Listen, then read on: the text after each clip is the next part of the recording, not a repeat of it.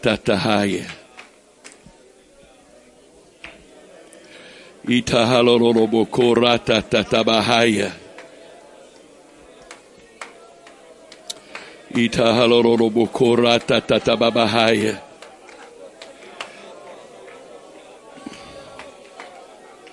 In the name of Jesus. In the name of Jesus. In the name of Jesus. In the name of Jesus. Ye kolarorobo koratahaya.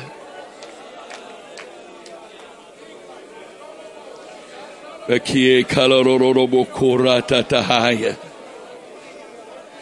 Ye kie kalarorobo koratatahaya. Ma mati ye kalarorobo koratatabahaya. Ye kie kalarorobo koratatahaya.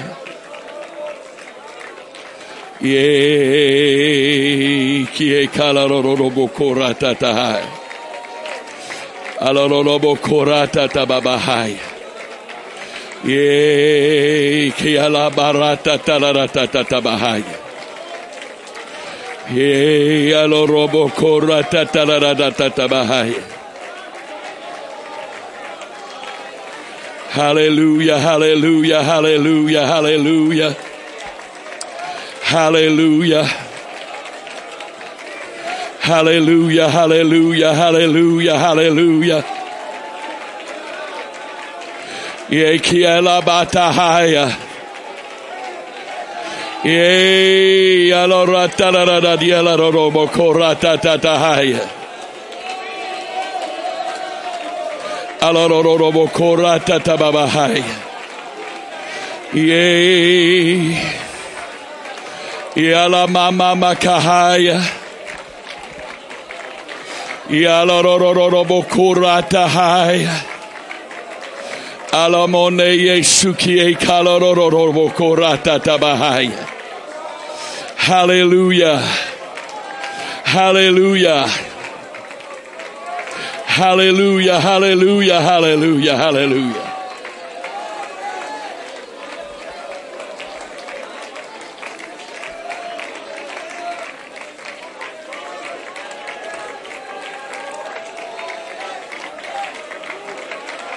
Praise God. Praise God. Praise God. Praise God. Praise God. Ha. Woo! My.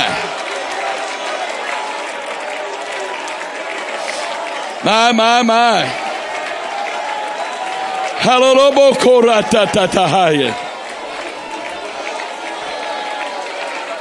Hallelujah.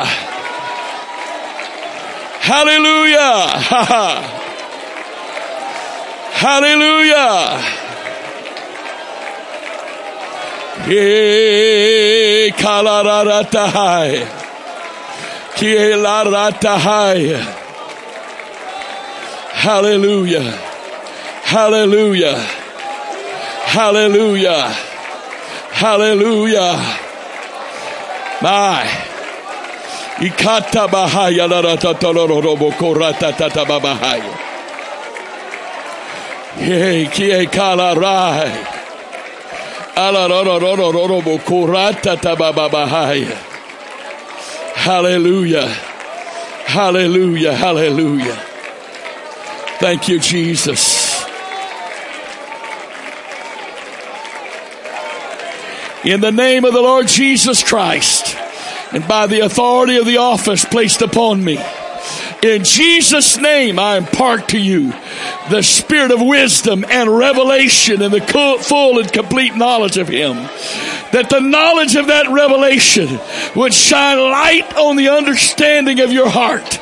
That you might know the things that are freely given to us of God. And that you might walk in them and do as God wills you to do. In Jesus' name. In Jesus' name. I receive it. I receive it, Jesus. I receive it, Jesus. Hallelujah, hallelujah.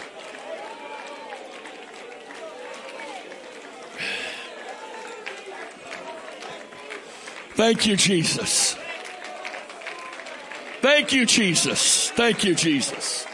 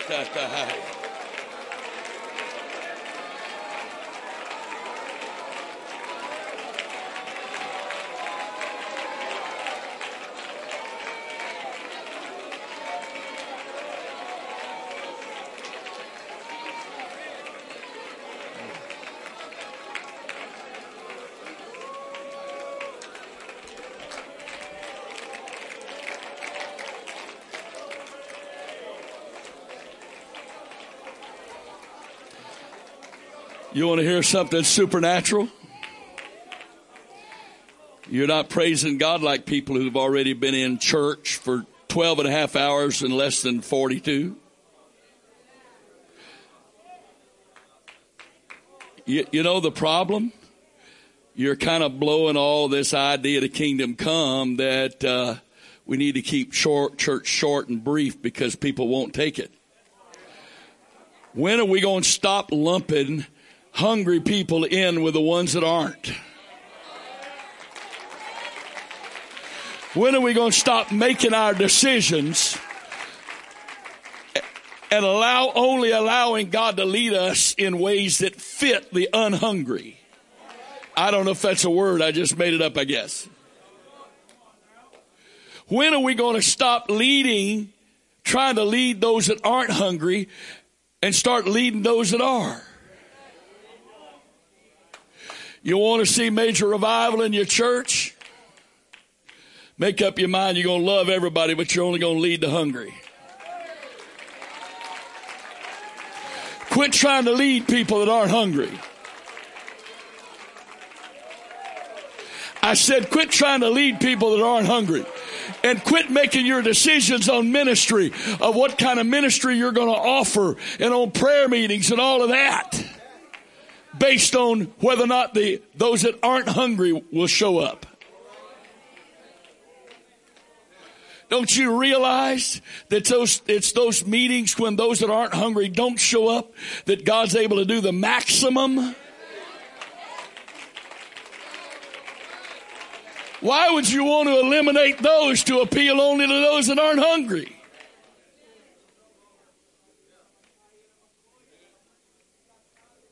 Praise God. You may be seated.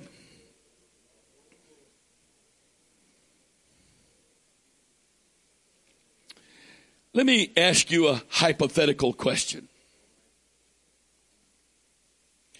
If you were God and you wanted your people to be on the lookout for you and to observe various things as indicators that you were about to come and fulfill your promises to them, would you use the devil as your indicator?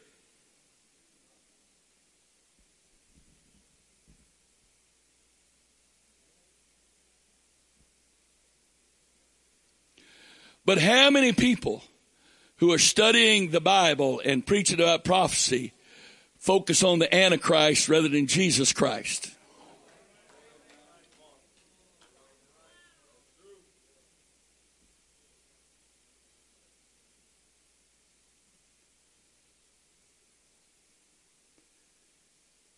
Does that make sense?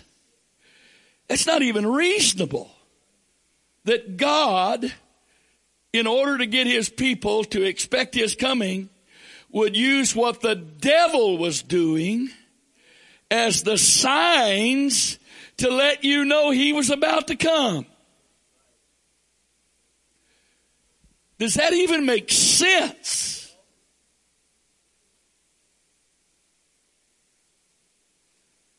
Oh, well, there's a verse for that. That says exactly that. I mean, it's Hebrews chapter 9 and verse 28. Let's read it.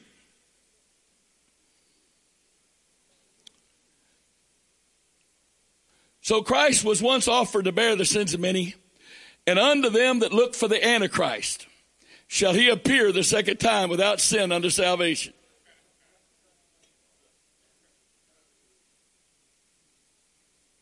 Surely that must be what it says, because most prophecy gurus, that's what they want you to focus on, and that's what they preach and teach about.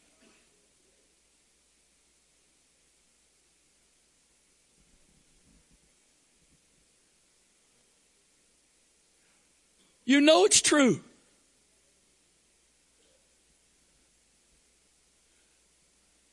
Well, excuse me for not being in that group. Because I don't believe that the Antichrist and what the world is doing is the sign that we're looking for.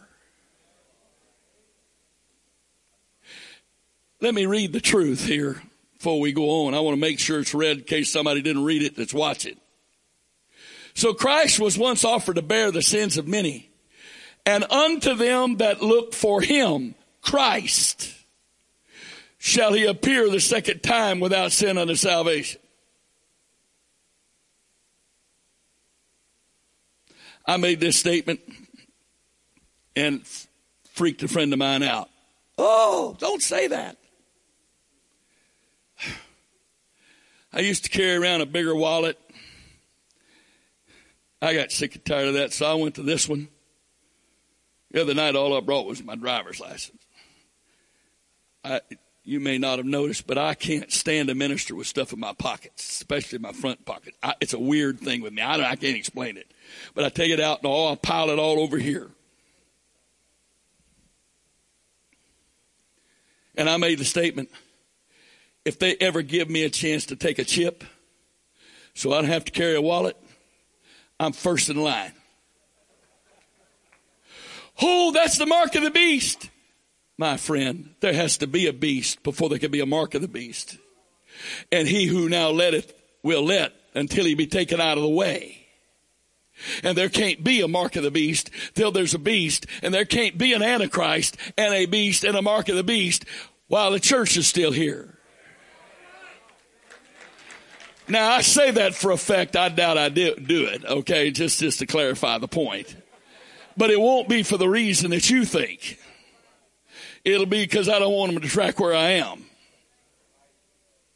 That's why I don't carry a cell phone, an iPad. I don't have GPS in my car. None of that, because I don't want them to track where I am. Sarcasm alert.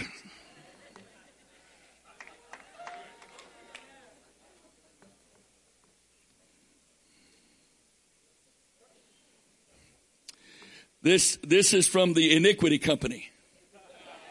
Everything is I.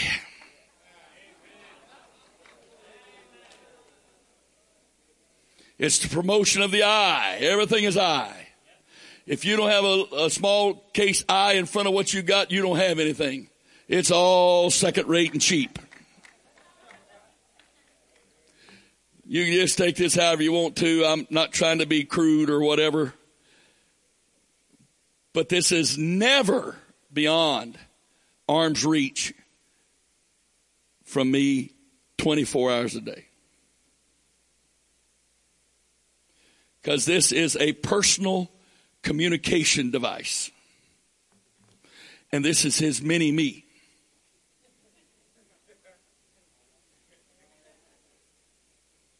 And when they start, somebody's going to tell me you can do it now. Nobody told me that. Verizon didn't say I could do it. When I start being able to make phone calls on that, oh, why don't you don't use that curse word galaxy with me. I don't want to hear it. You like it. That's your business. God bless you. I have got way too many hundreds. I just put it that way. It's probably a little bit more than, it's probably a different word to use, but apps. And that's the deal, isn't it? Because they won't let me transfer those. So I'm stuck with the bite out of the apple.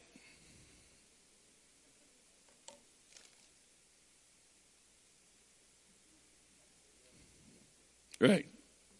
And I don't want any mini thing either. When they come out with one a little bit bigger, I'll probably go for that. Why? I mean, you understand, you do understand, don't you? That law enforcement and other agencies, even if it's not legal, are capable of tracking you where you are. I was told 15 years ago by an individual in our church that works for one of those agencies that back then they could pull up in the vicinity of your house and remotely turn your computer on that was completely powered off in your house and access everything on your computer from outside your house, and that was 15 years ago. And that probably so understates the capabilities, it would scare us to death. So the point I'm trying to make is, you know, when I was a kid, there was this book written, 1994, in 84.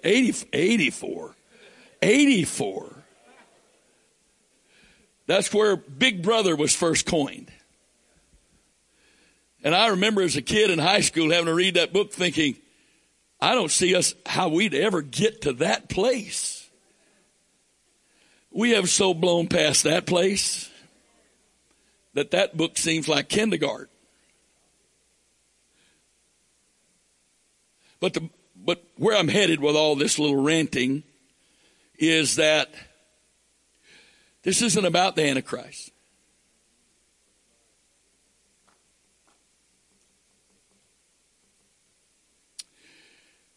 Since I don't really know what your doctrine of the end time is in here, I'm going to share this with you. And Sister Elizabeth, this isn't in the notes. But Brother Cisco and I were sitting with a good friend, and he is a good friend. I have great respect for all he's done. But the lead post-trib guy in the United Pentecostal Church.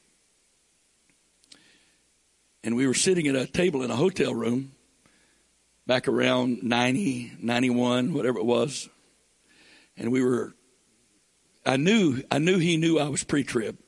And I knew he wanted to ask me, and I wouldn't help him out.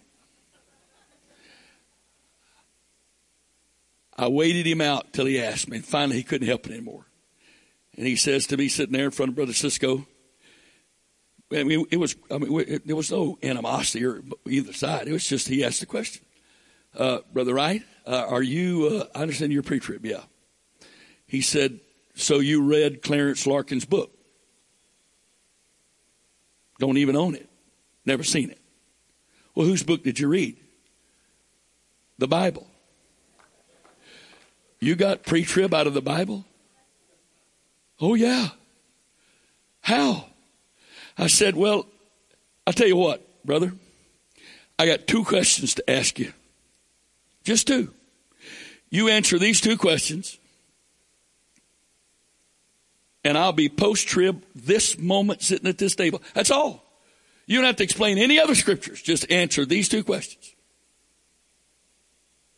And I'm not just going on some tangent. There's always a reason, okay? This is setting you up. Okay, I wouldn't be a good comedian because I tell the punchline before the joke, right? So I'm setting you up. So he said, well, what are those two questions? I said, if you will go for me, please, to Revelation chapter 4, verse 1. After this, I looked and beheld a door was open in heaven. The first voice which I heard, as it were, of a trumpet talking with me, which said, come up hither, and I will show thee things which must be hereafter. So someone was invited to heaven and was told that when they responded to that invitation, they were going to be shown the things that were going to happen after they got there. And immediately I was in the Spirit. Behold, a throne was set in heaven. A throne was set in heaven. And one sat on the throne. Logos. The only part of the infinite God that could sit on the throne sat on the throne. And he that sat was to look upon like a jasper and a sardine stone. And there was a rainbow round about the throne, in sight like unto an emerald. Round about the throne were 24 seats, and that Greek word there is throne. And upon the seats I saw 24 elders sitting, clothed in white raiment, and they had on their heads crowns of gold. And out of the throne proceeded lightnings and thunderings and voices, and there were 7 lamps of fire burning before the throne, which are the 7 spirits of God. And before the throne there was a sea of glass like unto crystal, and in the midst of the throne, round about the throne, were 4 beasts full of eyes before and behind. And the first beast was like a lion, and the second beast was like a calf. Third beast had a face as a man. Fourth beast was like a flying eagle.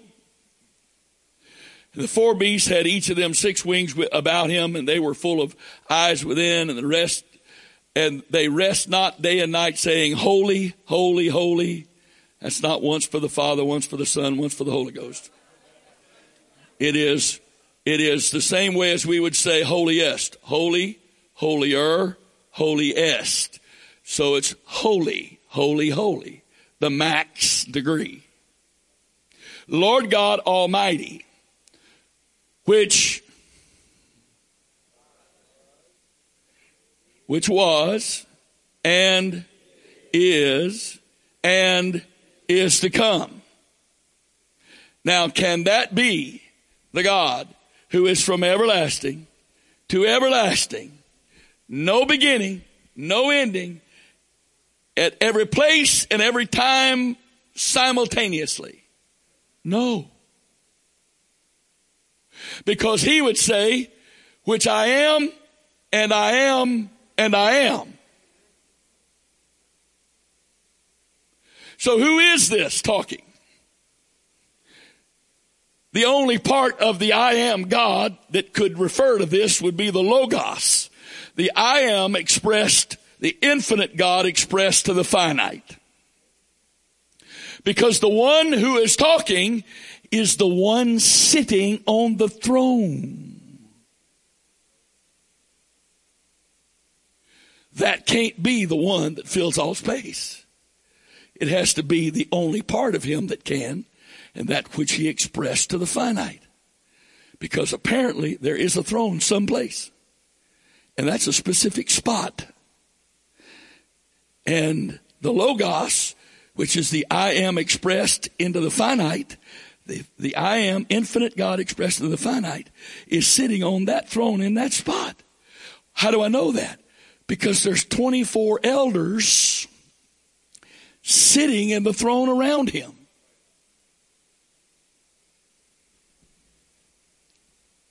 And when those beasts give glory and honor and thanks to him that sat on the throne, who liveth forever and ever, the 24 elders fall down before him.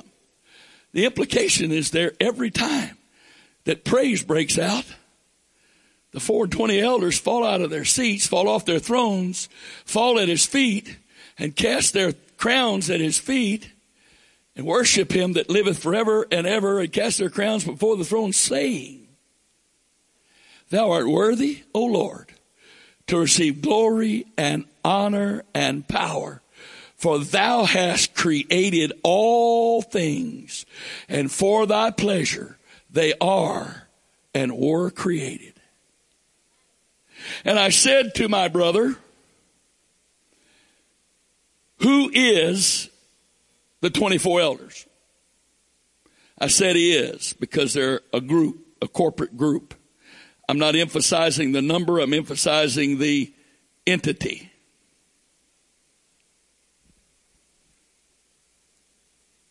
Who is the 24 elders? They're already in heaven before the first seal is opened. Who are they? If you do a study of the specific promises made by God to the church, every single promise made by God to the church was received by the 24 elders. Now, some people get stuck on the number 24. Oh, and let me say this. The Greek word there translated elder is presbyterios, which is never anywhere in the Bible used to refer to angels. It's always humans. Whoever these are, they are humans already in heaven before the first seal is opened, sitting on thrones, sitting in the presence of God, around his throne, robes of white, and crowns.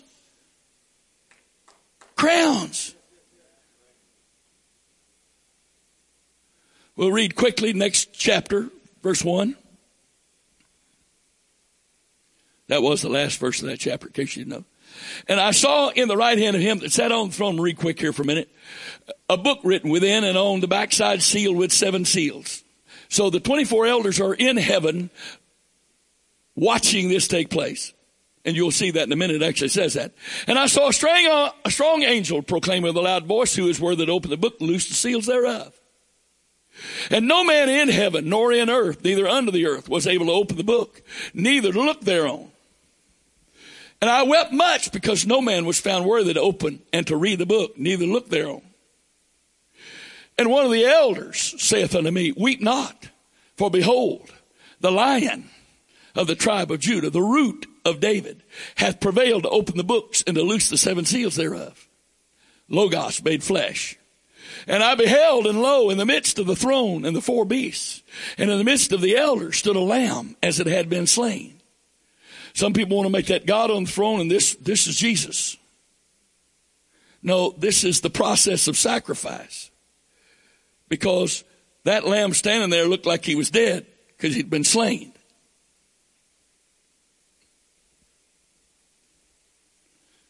Having 7 heads and 7 eyes, which are the 7 spirits of God sent forth throughout the earth. So when you see Jesus, he's going to look like a lamb that's dead, and he's going to have 7 crowns and 7 heads, 7 eyes. Whoa, the image of God changed a lot since he got to heaven.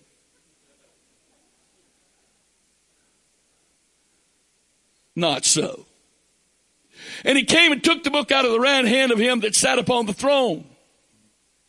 And when he had taken the book, the 4 beasts and 24 elders who were there at that exchange fell down before the Lamb, having every one of them harps and gold. It must be those 4 beasts, because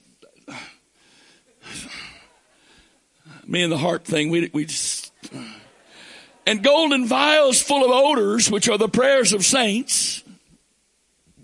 And they sung a new song, saying, they, included 24 elders, sung a new song, saying, thou art worthy to take the book and to open the seals thereof, for thou wast, past tense, wast slain, and hast redeemed us, past tense, to God by the blood out of every kindred, tongue, people, and nations.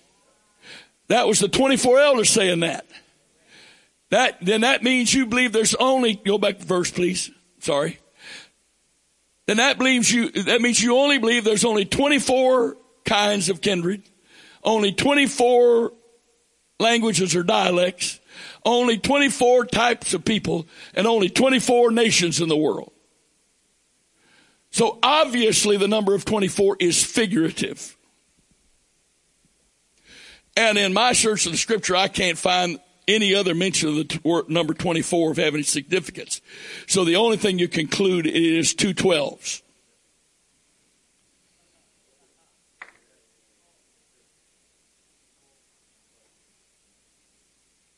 Whatever that figure is supposed to stand for, it represents something that is represented by 2 12s.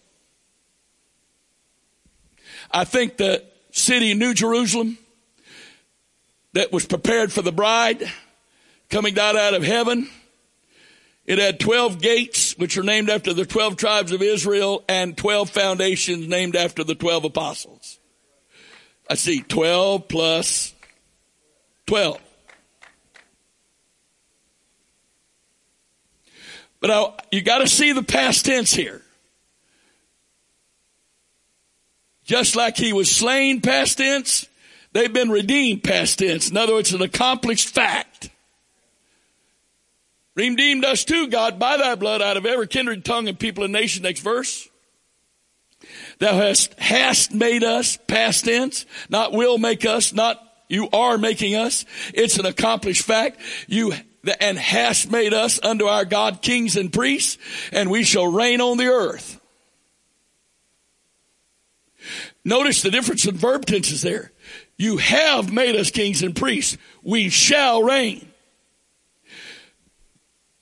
Making us kings and priests is an accomplished fact. The reigning on the earth part still future tense. Next verse.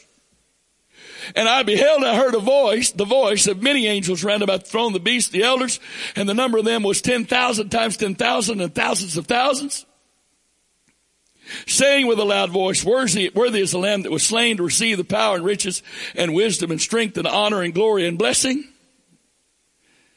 If that's the last verse, I think, no. I want to go on to chapter 6, verse 1. When we get to the end.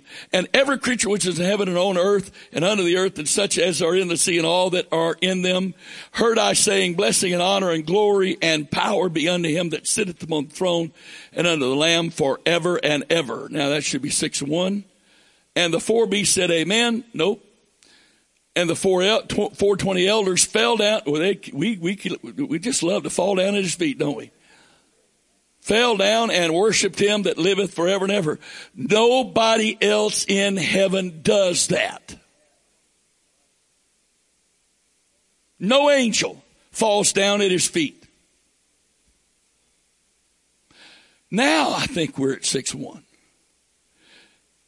And I saw when the Lamb, and is a conjunction connecting what is now happening with what was just happening. In sequence. And I saw when he didn't say I saw. He said, and I saw. That's not insignificant. When the Lamb opened one of the seals, and I heard, as it were, the noise of thunder. So here's the point. The first seal of what is called by some erroneously Great Tribulation. Because in the book of Revelation, the Great Tribulation, it only ever refers to 3.5 years of the 7. The biblical term for the entire 7 years is either Daniel's 70th week or the time of Jacob's trouble. So I said to this friend of mine, if these 24 elders are not the church, who are they? You can look. I've already looked. There's no other human beings mentioned anywhere in the Bible that even received one of the promises of God for the church. But these 24 elders received every single one of them.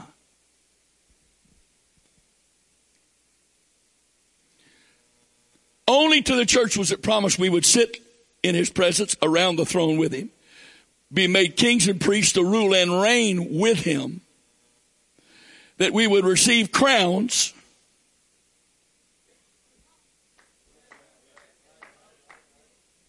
etc., etc.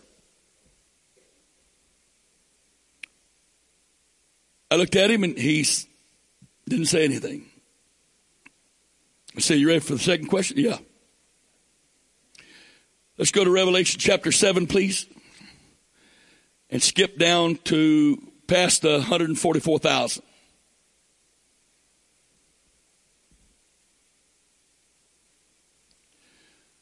After these things I saw no, that's the beginning of it. Let's go down, skip real quickly through probably, I think it's like 7 or 8 verses. Let's try one more. 9, okay? 9.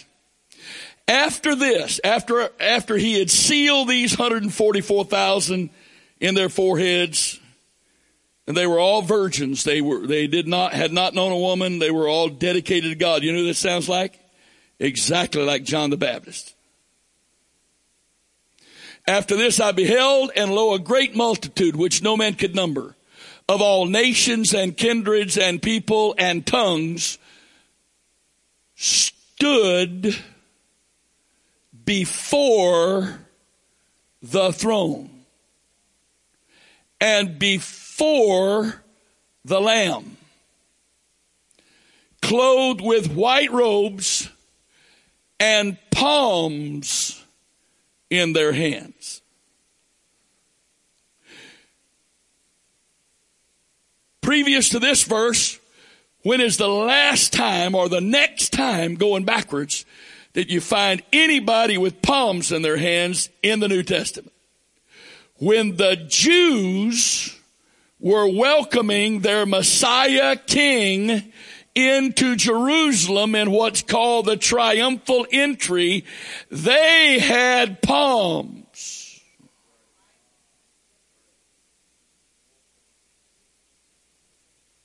Notice the physical position of these people. What are they doing? Standing.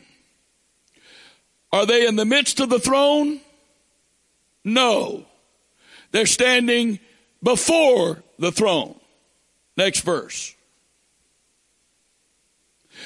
And cried with a loud voice, saying, Salvation to our God, which sitteth upon the throne under the Lamb. Next verse. And all the angels stood round about the throne and about the elders. What elders? The 24. And the 4 beasts, and fell before the throne on their faces and worshiped God, saying, Amen, blessing and glory. Wait a minute, let's go back.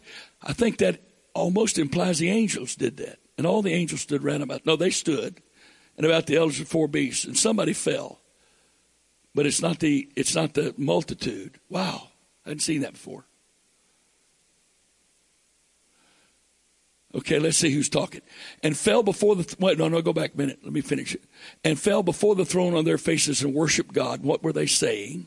Next verse.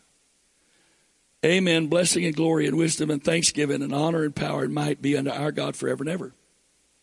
There's nothing there an angel couldn't say. So I guess the angels joined us at his feet. Wow. I hadn't seen that before. That's good. Next verse.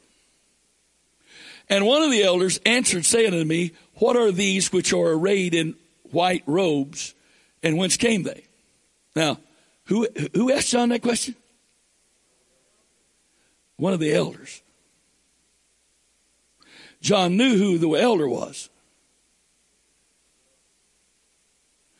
But the elders say unto John, What are these which are arrayed in white robes, and whence came they? Next verse. And I said unto him, Sir, thou knowest, implying John didn't know. And he said to me, These are they which came out of great tribulation, and have washed their robes and made them white in the blood of the Lamb. What do you have to do to get a white robe? You have to be baptized in Jesus' name so that his righteousness can be put upon you. Was anybody ever baptized in Jesus' name before the day of Pentecost? Yes, they were. Yes, they were.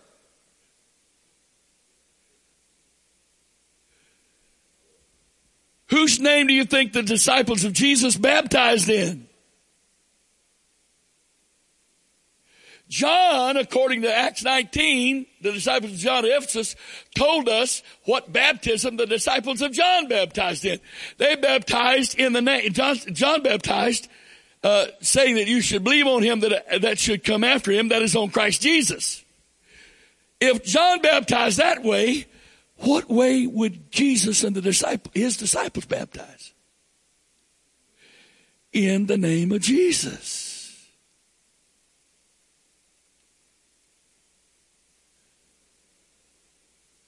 You see, oh Lord, are you ready? The only part of Acts 2:38 that is fully, solely, and totally uniquely, if you can put those two together. But that's what I'm trying to say. Totally uniquely, New Testament is the baptism of the Holy Ghost. Because baptism and repentance preceded it during the ministry of John and Jesus. That's why that is the way that ministers you into the new covenant. That's why if you get the new covenant before you've had the way ministered to you, you need to hurry up and do that part. I've told this story before. Some of you have to put up with it. When my sons are almost exactly 9 years apart. When David was born, I couldn't be in the delivery room, but with Joel I was. Well, Joel was 2 weeks late by man's calculations.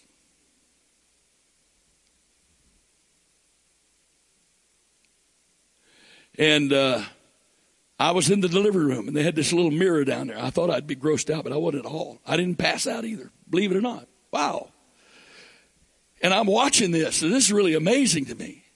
The only way I knew there was something bad going on was because she was killing my hands every time she'd have a contraction. But other than that, I was totally fascinated with this.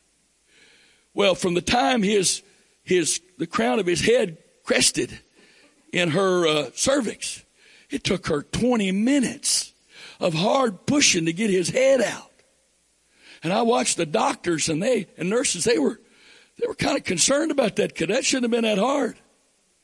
But when his head came out and his body wasn't out, this is the weirdest thing I've ever seen in my life. He cried. From his neck down, he's still inside the womb. From the neck up, he's out of the womb and crying. And when he did that, everything in that delivery room went hyperspeed. It was like somebody gave a signal and everybody moved. And that doctor that had been so gentle at all that point just shoved his hand up inside my wife, grabbed his fingers inside of an armpit and jerked that shoulder out, and then reached in and pulled that other shoulder out, and then he just kind of slid on out. And I'm thinking, I've never seen one of these before, but I think that's a little unusual.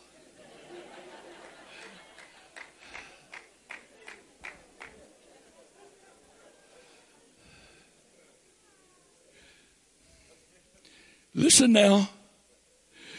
After it was all calmed down and you know, and everything was okay, and I could see that they were all really relieved and everything was okay. The doctor had a moment. I said, "Sir, I need to ask you a question." You could see he was kind of nervous about that question. I said, "Did that baby cry before his head, with only his head out of the womb?" He said, "Yes, sir. That happens on a few very rare occasions, but it happens." He said, "But here's the problem. If the desire of that baby to breathe air is strong enough, it can actually work against the contractions and expand his lungs and breathe before he's fully born. But the problem is, once that happens, if you don't get him out quickly, the next contraction that hits that's supposed to be given life will take his life, because the contraction will bind the lung for 2+ minutes and suffocate him to death.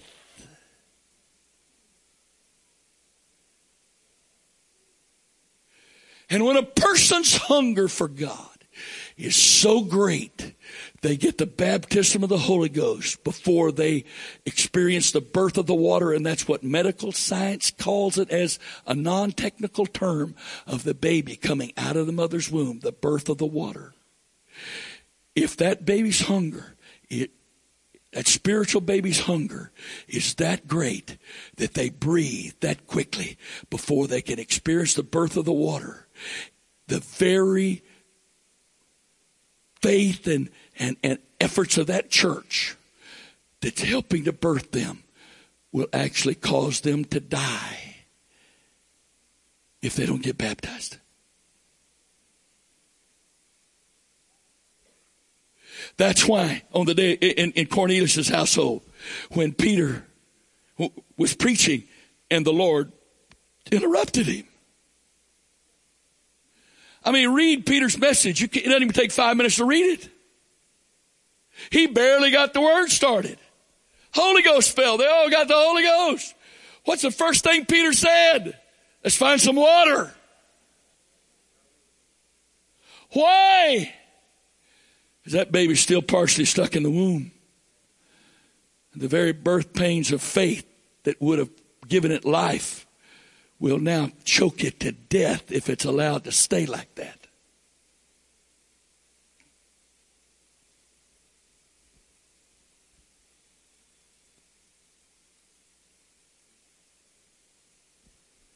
I didn't say repentance and water baptism in Jesus' name is Old Testament.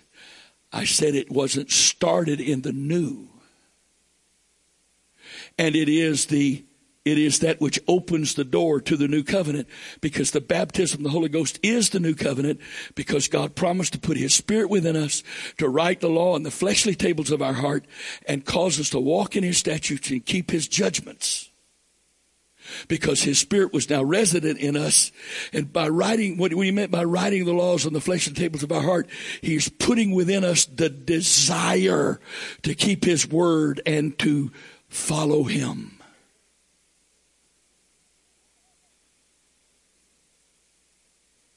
So,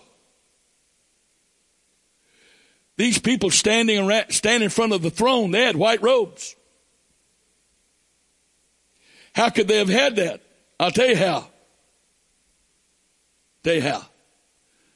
The same way that people that died during Jesus' ministry would have them.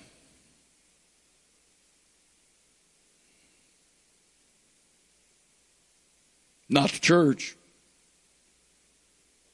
You got to repent, be baptized in Jesus' name, be filled with the Holy Ghost to be a part of the church. And that's not a prideful apostolic statement. That's just book. It's part of the principles of it.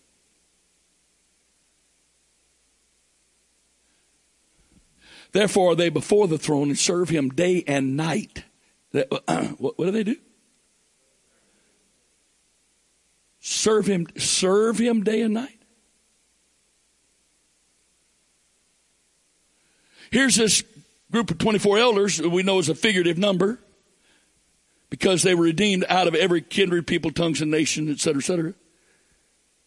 And they rule and reign with Him and sit with Him around the throne. And here's this group standing before the throne, and they serve Him. Not rule and reign with Him. They serve Him. Oh, that's not the end of it. Let's read.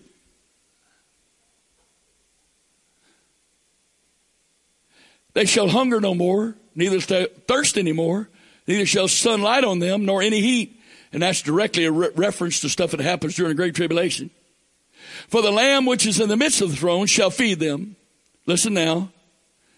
The Lamb which is in the midst of the throne shall feed them, and shall, future tense, lead them unto living fountains of waters. And the Greek word translated fountain there is exactly the same Greek word translated well in John 4, when Jesus said to the woman at the well, if thou knewest the gift of God, who it is saith unto thee, give me to drink, you would have asked him, he'd give you living water. She said, sir, where are you going to get this water from? This well's deep. You don't have anything to draw with. He said, whoever drinks of this water shall thirst again. But whosoever drinks of the water that I shall give him shall never thirst. For it shall be in him a well of water springing up unto everlasting life. It shall be in him a well of water springing up unto everlasting life. And then he said in John chapter 7, verse 37, in the last day, the great day of the feast, if any man stood and cried, saying, Jesus stood and cried, saying, if any man thirst, let him come unto me and drink. He that believeth on me, as the scripture hath said, out of his belly, his innermost being, shall flow rivers of living water. But this spake he of the Spirit, or the Holy Ghost, I remember, let's read that. Sorry. When I can't remember it, I'm supposed to read it, right? At least that's what I tell myself. So that's John chapter 7, verse 39. Please, dear one. That's my granddaughter. My oldest grandchild. But this spake he of the Spirit, which they that believe on him should receive, future tense. For the Holy Ghost was not yet given, because that Jesus was not yet glorified. Slight problem. If you look at your King James printed version, you will see the word given is in italics, which means it was not in the original. And, of course, some of you have heard this over and over, so you'll hear it again. The rule of biblical interpretation regarding italicized words, which were supplied by the translators that was not in the original, is this. If the Scripture says exactly the same thing, reading the italicized words in the Scripture, then it's okay to leave them in there. But if reading the verse with the italicized word in, which was not the original, was supplied by the translators who were not divinely inspired, if it changes the message of the word of that verse, then if you want to know truth, you read the verse without the italicized words. So, let's see if it's different. But this spake he of the Spirit, which they that believe on him should receive, for the Holy Ghost was not yet given, because Jesus was not yet glorified. Is that different than, but this spake he of the Spirit, which they that believe on him should receive, for the Holy Ghost was not yet, because that Jesus was not yet glorified?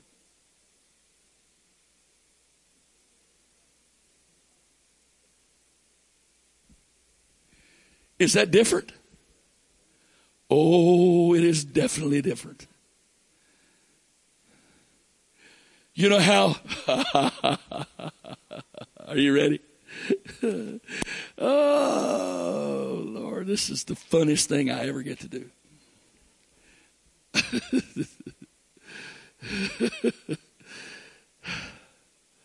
You know how this God without a beginning, without an ending, every place, every time, present, simultaneously, the infinite God, who was the I am, decided he was going to do creation. And so the first thing he did was he became Logos. Well, that lets him communicate with and actually create finite. Logos allowed the infinite God to create finite, because everything was created by Logos. Wait a minute now. What is this God that fills all this space made up of? Spirit.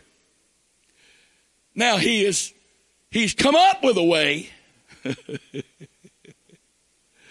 where he can relate to and communicate with, interact with, and create creation by this infinite God becoming Logos.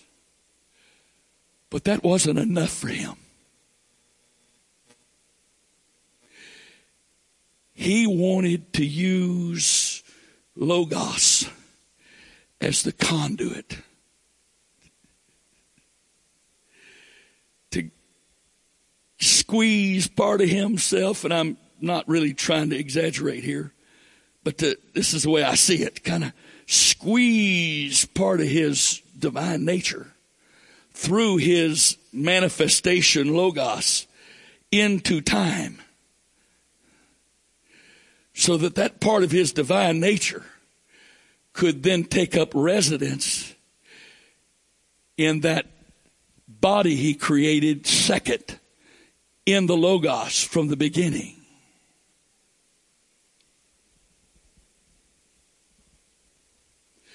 Because the one living inside of me is not a third anything. It is that infinite one who in his divine wisdom figured out a way that he could take the infinite and somehow put it in the lives of finite beings. Do you understand? By him doing that with that particular group that would enter into him, and by entering into him, you enter into that which was created in him, this church that was predestined from the foundation of the world to be the intimate part of the Logos. The complement to, the expression of, even as the Logos is the expression of the infinite one, the church is the expression of the Logos. And that was created in the Logos from before the foundation of the world. And that complement, that expression of the Logos, the church, the body, not the individuals, but the body. When you and I take advantage of what God has provided, and we enter into the Logos, into that body that he created in his own, in the Logos from before the foundation of the world. He then, that allows him to put his very own divine nature into us. He puts us first into him and then puts him into us. And so I'm standing here today. And in God, as much as is possible to even more than is even possible for me to comprehend, this, whatever this soul is inside of me, is directly connected to that.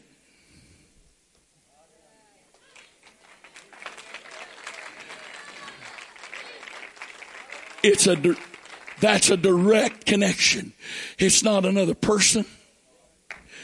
Excuse me, my UPC brethren. I don't even like the word manifestation. It's not another manifestation of him.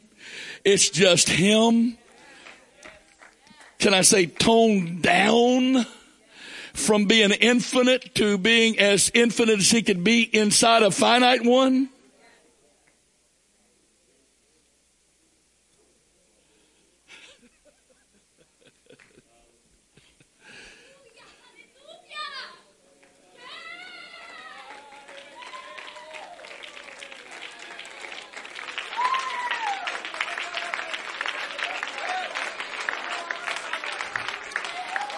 As somebody so eloquently said it to me,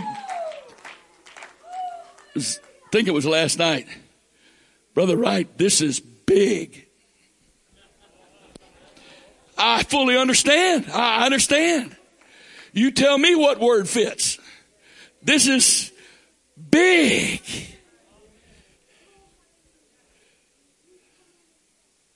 Big. I'm going to be honest with you. I've been in the church. Well, I've been around the church since I was born. Been in the church since I was 12. The church that I've always been around has some kind of chip of inferiority complex on their shoulder. Poor us, everybody looks down on us. And because everybody outside looks down on us, we look down on us. And that just keeps limiting us. And when you limit us, you limit our God. And so just keep squeezing it all down to where we all are is just going through the motions. Because we've gotten it all squeezed down so far, the only thing left is just go through the motions and hope in the end we're good enough we don't go to hell.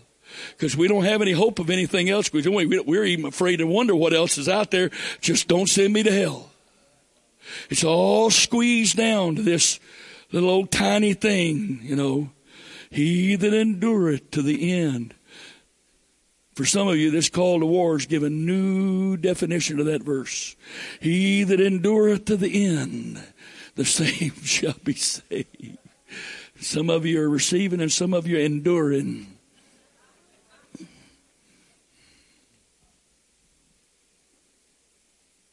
And what's going on at the same time? Because iniquity shall abound. The love of many shall wax cold. And the word wax there means to grow very gradually. The changes are so incrementally small, you can't identify the changes over a short span of time. In other words, it's not alarming. I've never tried this, don't have any interest in trying it, quite frankly, but I've heard that the way you cook a frog alive is you put him in a pot of cool water on the stove, and you so gradually, they claim you can do this. Again, I haven't tried it. I don't prove this. I'm not saying this is gospel.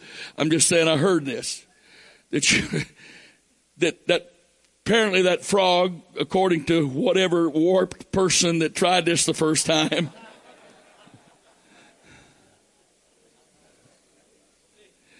that you turn the heat on that frog up so gradually that it will sit right there until the water gets hot enough, it cooks him alive and he dies. And he never moves out because the changes in temperature are so gradually he never gets alarmed for his own safety. Well, that's what's happened in the opposite direction of the church.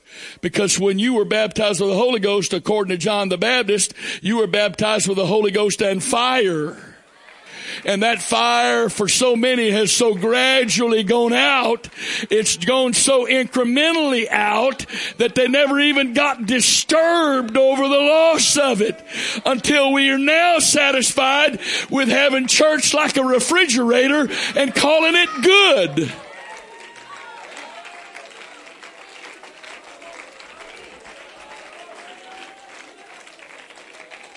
Good. Yeah, good. Boy, I felt some goosebumps. No, you were just sitting under an air conditioning duct. If feeling goosebumps is equivalent to God, then God must love the Star-Spangled Banner. Because I've never heard it without feeling goosebumps. I took an oath to give my life for that Star-Spangled Banner. How could I not feel goosebumps? Is that God? Is God American?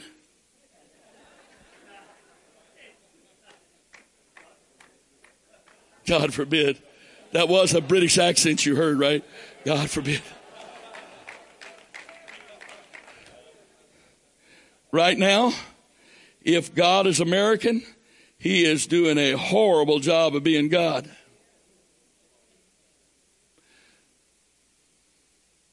You know, the world thinks, especially some elements of the world, some religions of the world, thinks that America and Christianity are synonymous.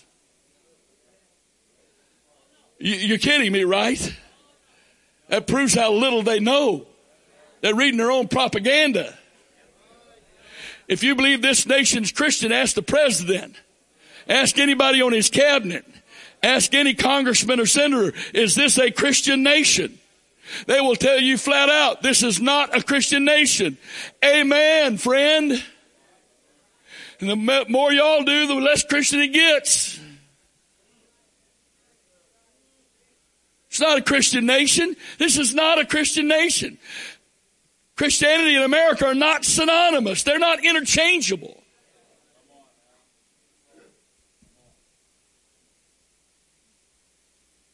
And if that bothers you, you better get the sand out of your ears from pulling your head out of the sand as an ostrich, because You've had it stuck in there way too long.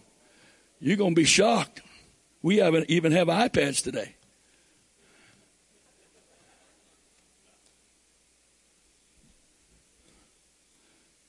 Some of you had your head in the sand so long, you didn't even know they even made those cumbersome big old things that stuck on a stalk in the middle of your floor in your car, which we thought was absolutely like space Star Wars, space stuff.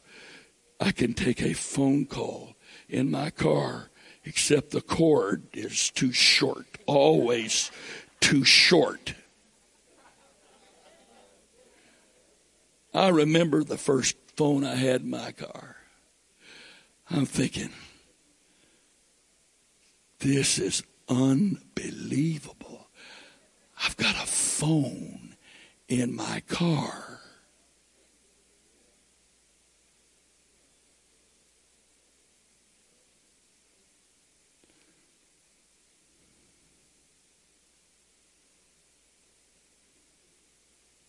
So, going back to the original point,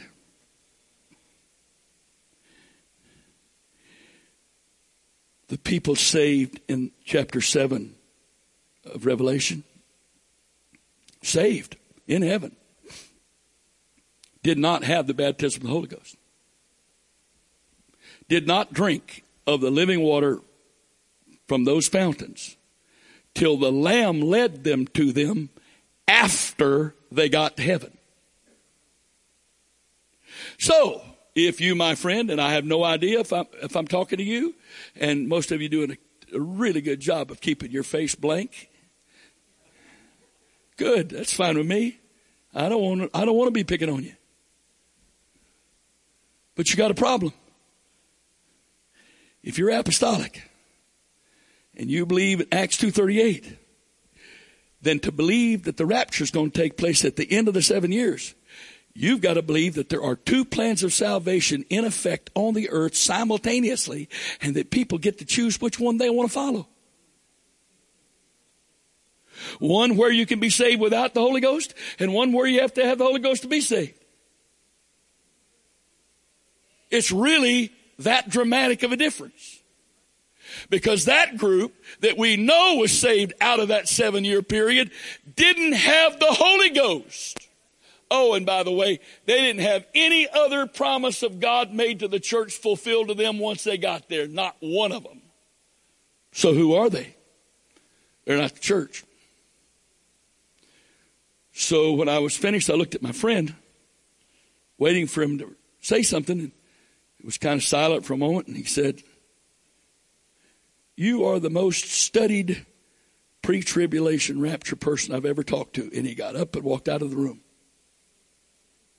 Let's just go here, ask him.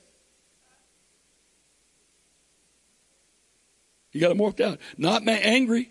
He knew there was nothing he could say. There was nothing he could say. Not because of me. It's book. It says it right there.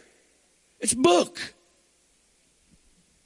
And that has been since, it was 90, 91, somewhere in there. And to this day, he's never attempted to answer those questions. Why? Because you can't believe in post-trib and answer them. You could ignore them and believe in post-trib. But what about, hey, I didn't say I could answer that I've got every other prophecy filled out and understood. I didn't say I had all understanding of all prophecy. I didn't say that. But if the church and Jesus Christ are the focal points of God's efforts to let us know what the timing is of the rapture, not the Antichrist and the mark of the beast and anything else going on in our world today. Because Jesus said, when you hear these things and see all these things begin to come to pass, it's the beginning of the end. He called them the beginning of sorrows. And the word sorrows there in the Greek is literally labor pains. And we know how labor pains work. They start out, ask any lady who's ever had pre-labor or whatever they call it, false labor, if it was false pain.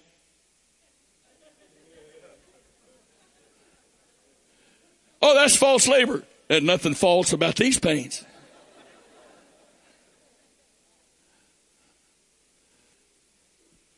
I went through that twice with my wife. There wasn't nothing false about those pains. And of course, the first time around, I was ready to head off to the hospital with the first sign of a pain.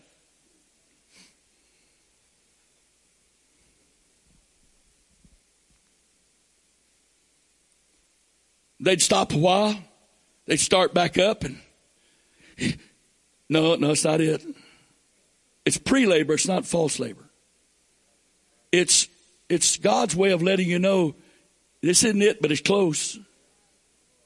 But even once labor starts, it's not the birth. Those pain. What's the first thing the doctor asks?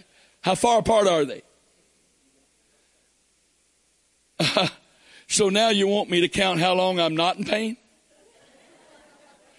We're not going to talk about how long the pain lasts. Let's talk about how decreasing the amount of time I have is between them. And the pains start, and then, they 10 minutes apart, 7 minutes apart, 6 minutes apart, whatever they are. They probably started much earlier than that. You just didn't notice them as much because the farther apart they are, the less intense they are. And as they get closer together, the more intense they get. And it's still not the birth.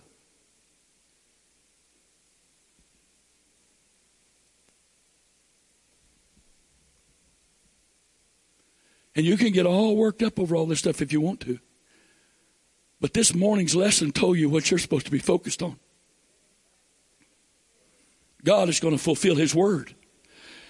And rather than buying you some obscure little place in a hole in the wall out in the middle of no place and stocking it full of food and weapons.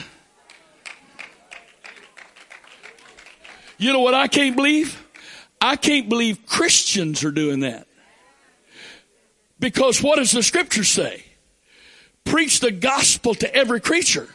Go into all the world and preach the gospel to every creature. It's kind of hard to do from some obscure, secretive hideout in the middle of the wilderness while you're protecting all your food you've hoarded with your illegal weapons. Yeah, the book says do that, doesn't it? Let me tell you something. Jesus. I'm saying it because he's given it to me to say. And some of you are going to think it's me. I could care less, but this is not me. Doing that is just as much Antichrist as the Antichrist it claims it's trying to avoid. Oh, but if we don't do that, we may die. Really? You mean like death has never been connected with the gospel?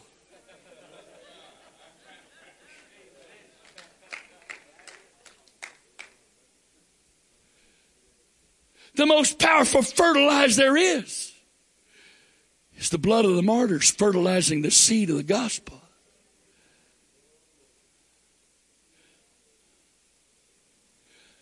And you hear me right now. You will be shocked at the number of brothers and sisters of ours that die between now and the rapture for the gospel's sake.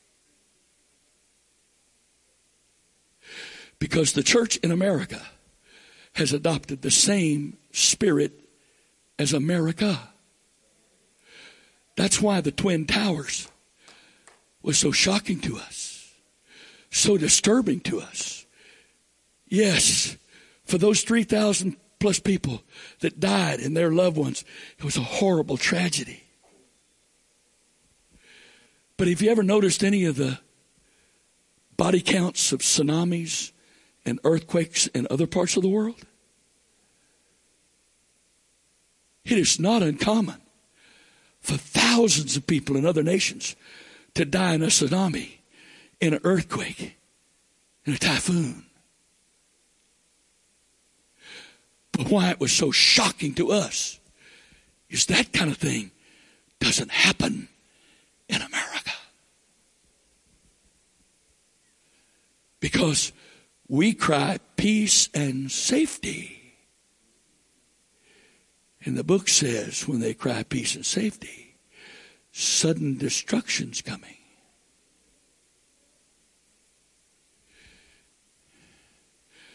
I'm not trying to be critical here, but if you be honest with yourself, you read about that seventh church in Revelation. America in general is the closest thing in the world to that. How many of us, and I don't mean just you and I, but us, at some level have the attitude we're rich and increased with goods and have need of nothing. But we don't know that we are wretched and miserable and poor and blind and naked. Why? Because Jesus is on the outside knocking on the door and we don't even want to be bothered. Because we do not believe he's missing. Because we've learned how to have church so well and preach so well without him. We don't even know he's not in us and with us. We have gotten it down, friend. We know how to do it.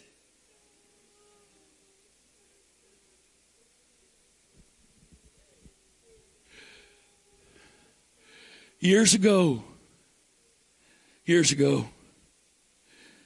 over on Bay Ridge Avenue in Annapolis, there was a really well-established church, and the pastor there was very well thought of in town. And I got the word that there was trouble brewed in his church, and all of a sudden this well-respected pastor that had been there for 10, 12, 15 years, something like that, he no longer was there. And I was up praying one morning. The Lord said, go see Harry Grimes. So what am I supposed to go tell him? Just go testify to him. So I went over and knocked on Harry Grimes' front door. He invited me in. And I said, I'm Pastor Chester Wright, and we were the First United Pentecostal Church of Annapolis, Maryland, Inc. back then. What a mouthful. And I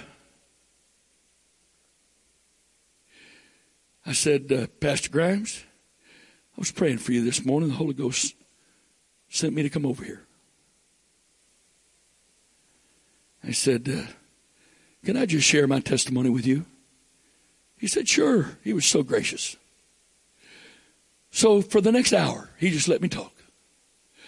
I talked to him about being raised in the church and then going to the Naval Academy and not having any church to go to, and God stripping me of everything and putting it all back his way, and then, and how God had worked in my life and how he miraculously got me out of the Navy way ahead of time so I could preach. And I went through all of that. And then I shared with him the revelation God gave me for myself while I was studying at the academy on the fact that Father, Son, and Holy Ghost was actually one person, one being, and that we need to be baptized in the name of that one God, and we need to receive the Holy Ghost. He said, well, Pastor Wright, let me tell you a story. I said, okay. He said, I was at my church for many years, and I love them, they love me. But there were some people in the church who were very hungry, and they started visiting some other places, and they said they got the Holy Ghost, started talking in tongues. Well, they loved me, and they loved this church, so they kept coming here. And every once in a while, they couldn't contain themselves, and they'd talk in tongues in our church. Well, Pastor, our church has always had the doctrine that we didn't believe in speaking in tongues. So I got to wondering about that for myself. This man was a Greek and Hebrew scholar. So he said, I got to studying the book of Acts from the original manuscript, from the Greek. And when I did, I saw that not only receiving the baptism of the Holy Ghost was for us today, but the initial evidence, this is his words, the initial evidence the common experience they all had when they first received it was they spoke in other tongues. I said, well, Pastor Grimes, have you spoken in tongues? He said, not yet, but I want to. He said, I hadn't hardly finished that study. And God showed me all of that. And my board of trustees called me in. One of that group is either full of devils or full of saints, believers, good people, one or the other. And they said, Pastor Grimes, we got a problem. What's that? There's people in our church believe speaking in tongues. We want you to stop it. You know our church doesn't believe in speaking in tongues. He said, well, I know, but let me tell you what's happening. He gave them his testimony. He gave them his testimony. And he told them, brethren, he quoted verses and he quoted the Greek and all that. And said, speaking in tongues is in the Bible. It's for us today. And they looked at him and said, Pastor Grimes, we love you. You've been a good pastor to us all these years. But we don't believe in speaking in tongues. And you either stop them or put them out if they won't stop, or you leave with them. And he told me, he said, Pastor Wright, I looked at in the faces of those men I'd loved and pastored many years and said, well, then consider this my resignation. And he walked away from that church and a good income. He bought this little building. And those people and others that spoke in tongues began to go to church with him there. And I show up on his door. And I witnessed to him about baptism in Jesus' name and the oneness of God. He said, you know what it was that caused me to even be open to considering the possibility that speaking in tongues was real? Hear me now. He said, our church has an old history. It was a part of the original holiness movement. Not meaning his local church, but his organization. He said, but we have fought the Spirit and the things of the Spirit for so long. I just came to myself one day and realized if the rapture took place, it wouldn't change anything we do. If the rapture took place, it wouldn't change our services at all. He said, Pastor Wright, that so began to disturb me that when these people began to get the Holy Ghost, it opened me up to even consider the possibility it was real. I went back when the Holy Ghost sent me back about 3 months later.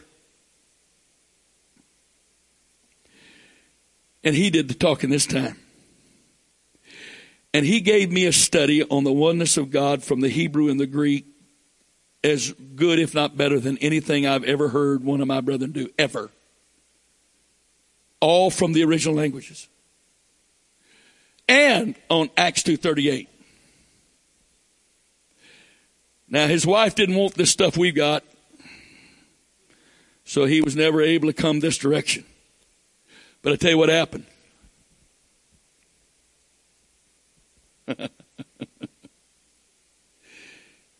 He went to his church and started preaching what God had shown him. They got upset and left. Now he's got no church left. Well, we had tried to buy that building that they bought before they bought it.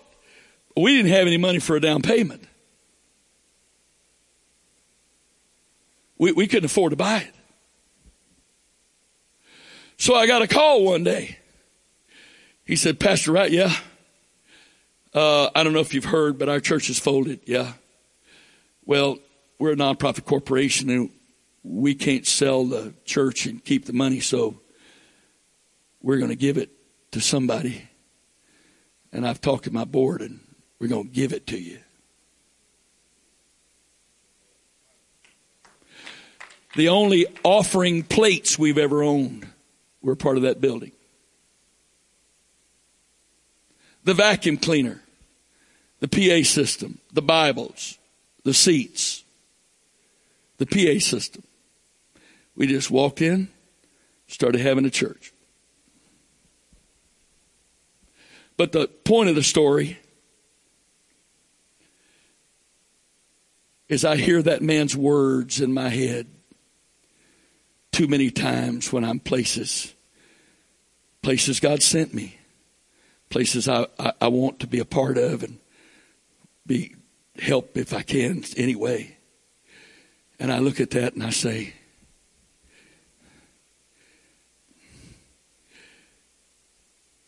they don't need Jesus. They got this all figured out, worked out.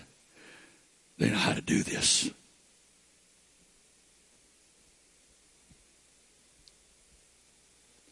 I was doing a building the bridge seminar in a district somewhere between the Canadian border and the Mexican border and the Gulf of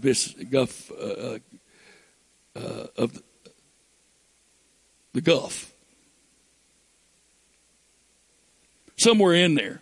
Somewhere between the Atlantic and the Pacific.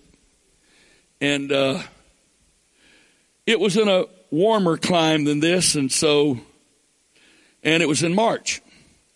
And I got in there, and it was well before the service that night, and the brother that invited me picked me up, and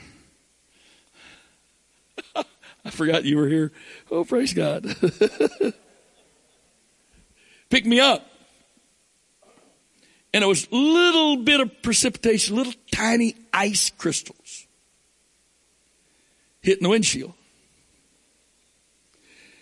And he said, and it's not going to be good for this service tonight. I said, what? What are you talking about? Oh, this weather. They won't come. It wasn't hardly even making a dent on the road. You couldn't even hardly see the road was wet.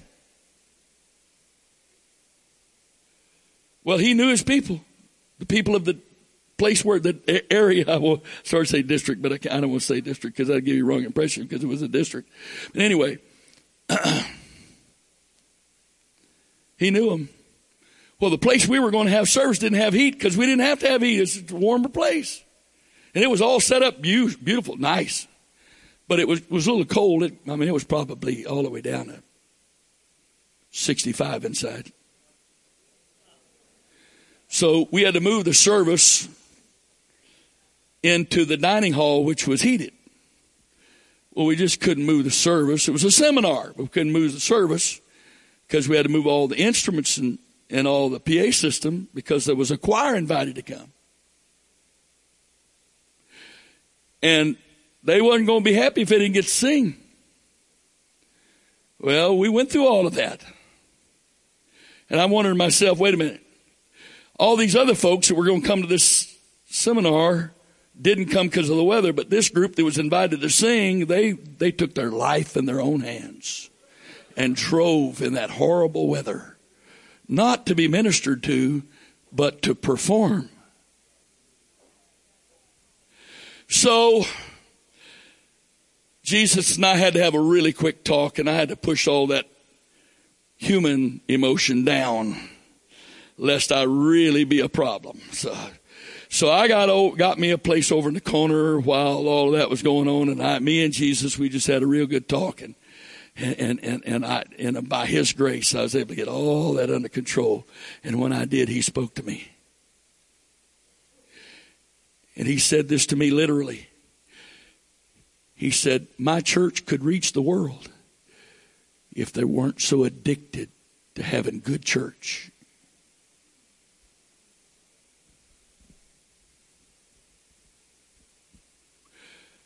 Hear me before God, He said exactly that to me. They were good. The music was good. The singing was good. I felt the presence of God. I really did.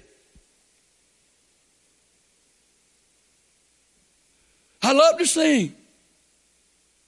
I felt the presence of God.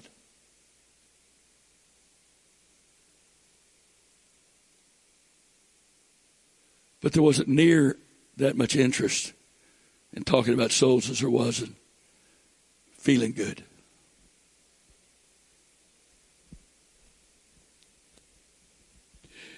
Now, I told you I was setting you up. All that you heard this morning the promise of Abraham, the oath God made to Abraham, swear by himself, if I don't do this, I'm not God. The scope of that promise. Every nation, and that word nation in the Hebrew does not mean, or in the Greek, a governmental entity surrounded by borders, but more like tribes of people. Every family, however you define family, as every as a living lineage, of a bloodline or a nuclear family, father, mother, and children. Every group of people, every family of people is going to receive the promise of the Spirit through faith, which is the blessing of Abraham. But it's promised to the Gentiles. And the times of the Gentiles are going to be up at the rapture. Because after the rapture, the Lord is turning back to the children of Israel. The whole purpose of the 7 years is to turn back, first and foremost, to turn back to Israel, and Israel turn back to God. And, of course, to pour out God's wrath on this earth for its iniquity, or at least the beginning of the judgment of it. So here's the problem you and I have sitting here today. If God is going to do this, or he is a liar,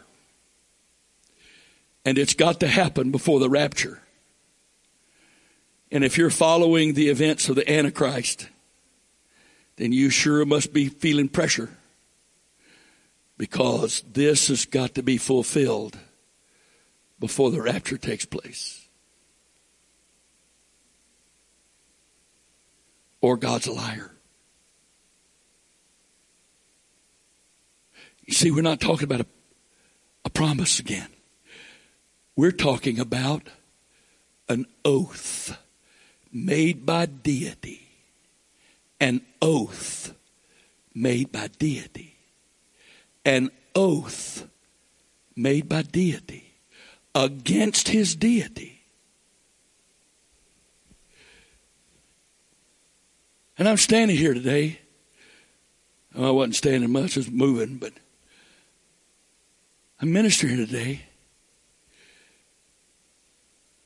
And the spirit of revelation was amazing. And I'm watching light of understanding come in eyes all over this place. I felt spirits, hearts leaping in the awareness that came to you, because you saw it. It was just so plain, so clear. In fact, some of you thought to yourself, there's no other way it can be. Well, now we're talking about the timing of it. And it's not some future time.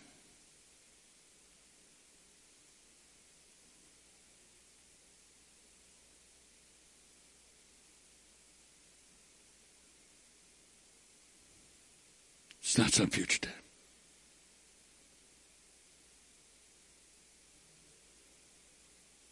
By several fairly reliable sources, I have read that the first century revival reached approximately 10% of the known world. According to those figures, the Romans were very meticulous census takers, because that's how they financed their empire, was taxing those who were under their power. And so they wanted to make sure they did a really good count so nobody got away with not paying taxes. And it is estimated by several theologians that approximately 10% of the known world, which was in the ballpark of the Roman census of 250 million people in the known world, that part of the world under the Roman Empire, was approximately 25 million people. Somebody asked me today, how many people of our faith are there in the world? I've heard estimates as low as 10 million. I've heard estimates as high as maybe 30 million that we know of. But that's been a little more broader than most of you are willing to be in defining what's saved and what's not saved. For yourself personally. Of course, you and I aren't God. Aren't we happy?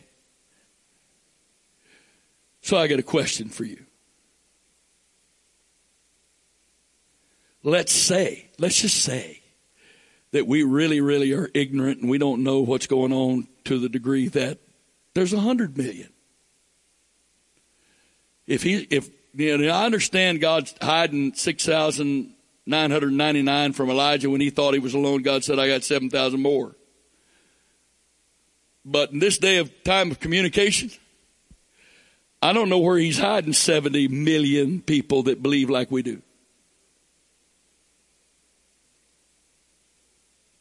But for the sake of discussion, what if there's 100 million out of 7.5 billion?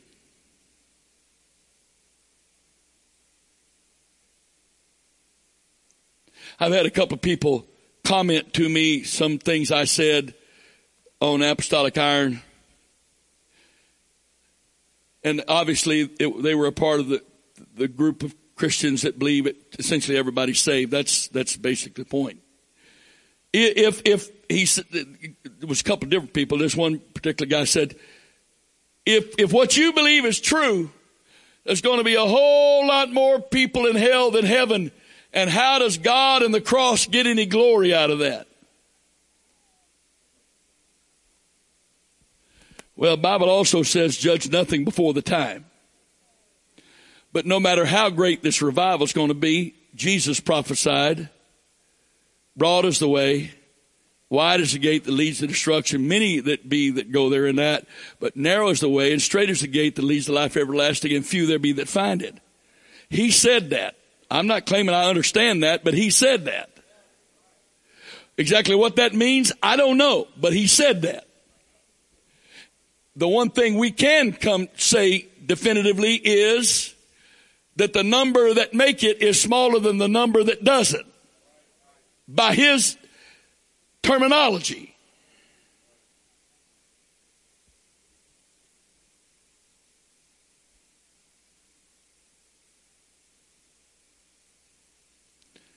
But I'm going all the way back to the point here.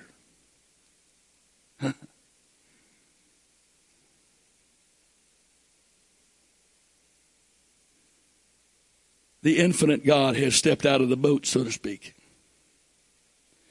And he's laid it out there on the line. And he said, this is what I'm going to do, and I am going so far to be able to convince you this is what I'm going to do. I have sworn against my very own nature that I will do this. Well, how's that going to happen, Brother Wright? How about this? When he was entering into Jerusalem, and the multitude was crying, Hosanna, Hosanna, and the priests said, stop them, because that was worship. And he was letting them worship. And they said, stop them. Shut them up. Shut them up. And Jesus said, if they hold their peace, because this is the plan of God, because this is going to happen, I'm going to do this regardless who I can get to cooperate with this.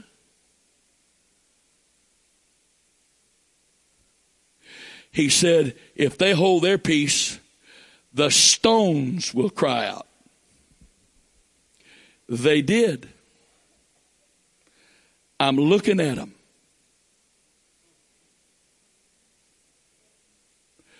Didn't Peter say we are lively stones? We are stones that have been brought alive. And God is bringing the praise out of living stones. What point am I making?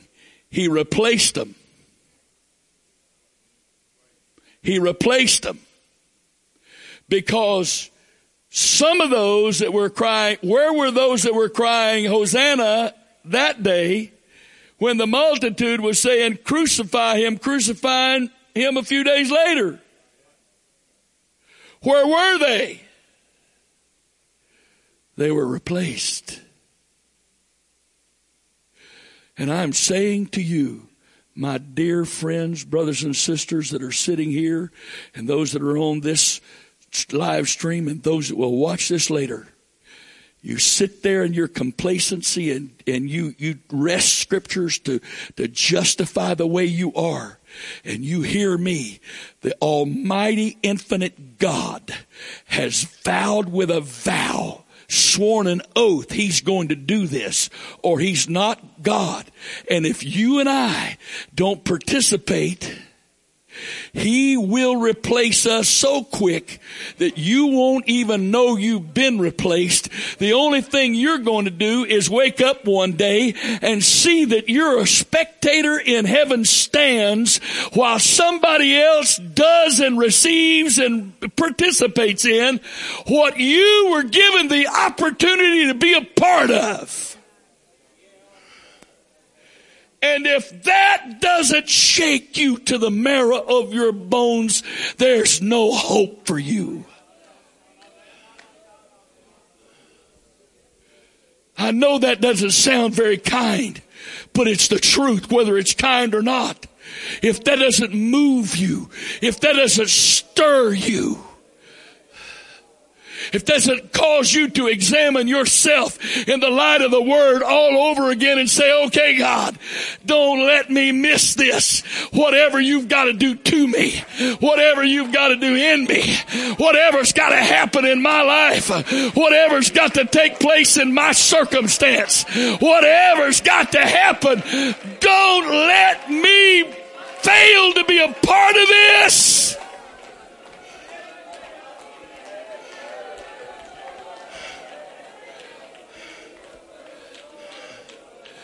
I'm almost 68.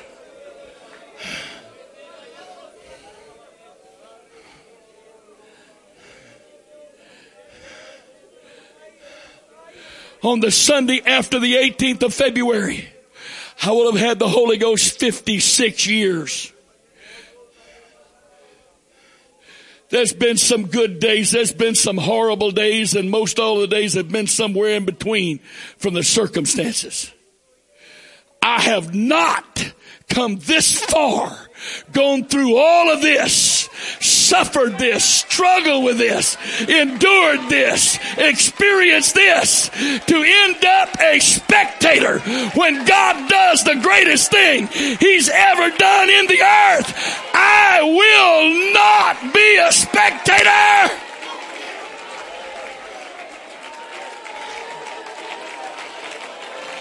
Come on, is this your response to God? You're not responding to me. Come on, you're supposed to be responding to God. This is not an emotional response to me. This is a spiritual response to God.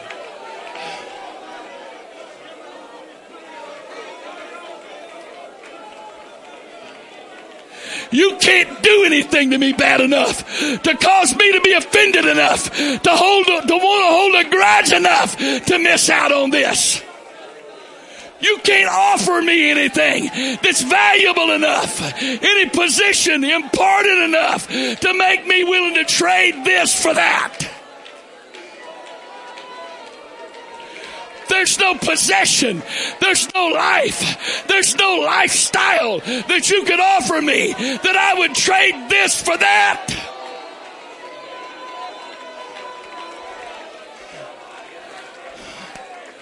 Come on. We've already established I can teach a whole lot more if that's the will of God. But that's not what this is about. You came here to go home changed. Then change. Come on. Right now in the name of Jesus. Right now in the name of Jesus. You came here to go home change. Then in Jesus' name, change.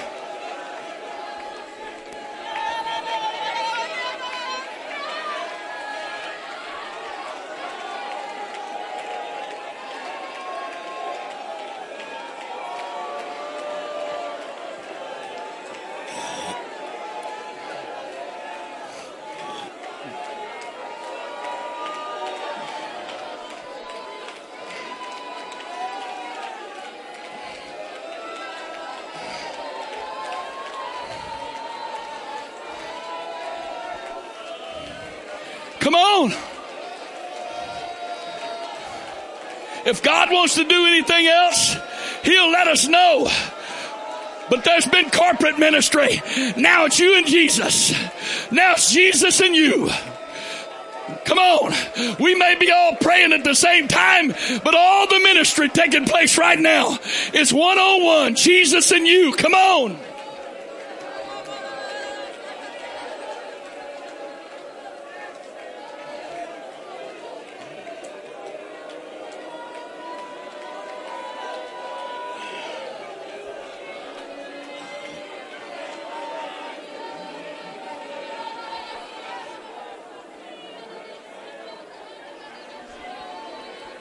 Come on.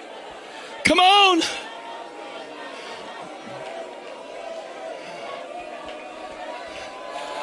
Lord, I'll give you everything but.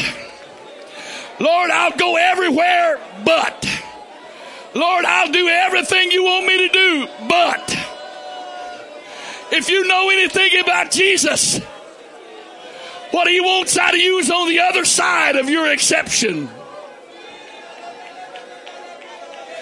If it's that important to you, it's that important to God. If it's important enough for you to hold it back, it's important enough to Him to ask for it.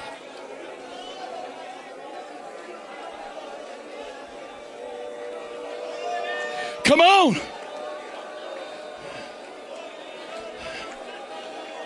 Well, I'm giving Him all of this.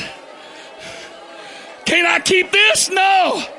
If that's important enough to you to hang on to, it's important enough to you, to Him, for you to give it to Him. He doesn't want you to give the stuff you don't care about. He wants you to give your best. He wants you to give the most important to you.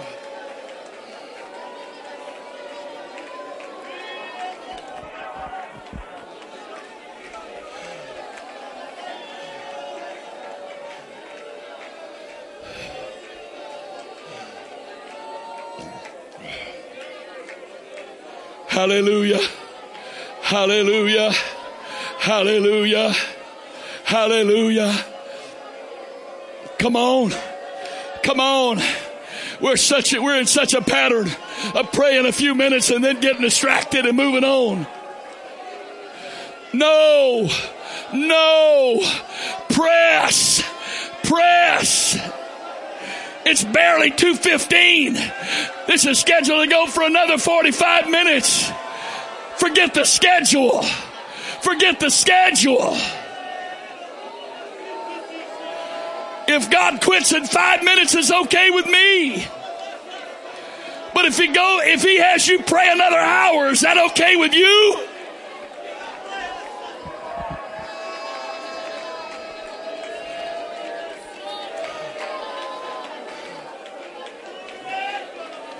In the name of Jesus. In the name of Jesus. In the name of Jesus. In the name of Jesus.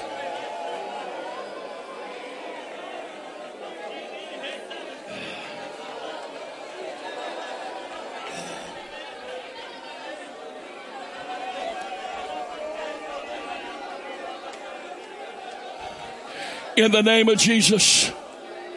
In the name of Jesus. In the name of Jesus. In the name of Jesus. In the name of Jesus. In the name of Jesus. In the name of Jesus.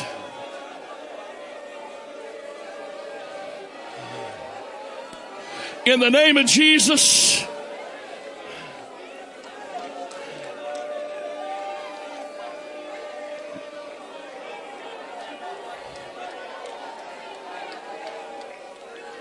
In the name of Jesus.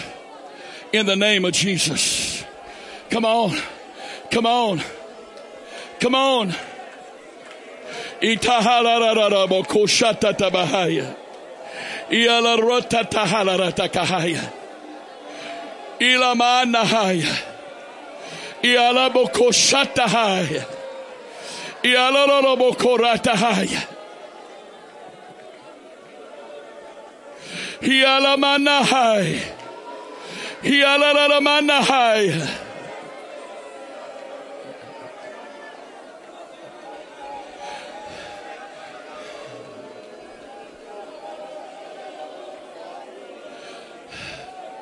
Hialabakasatahaye. Hilorobokoshatahai. Hialararorobokoratatatatabahaya. Iekahatahasakatahaya. Ielaratahaya. Ialabakahaya. Ilabatahalararabatahaya. Jesus' name. Jesus' name. In Jesus' name. In Jesus' name.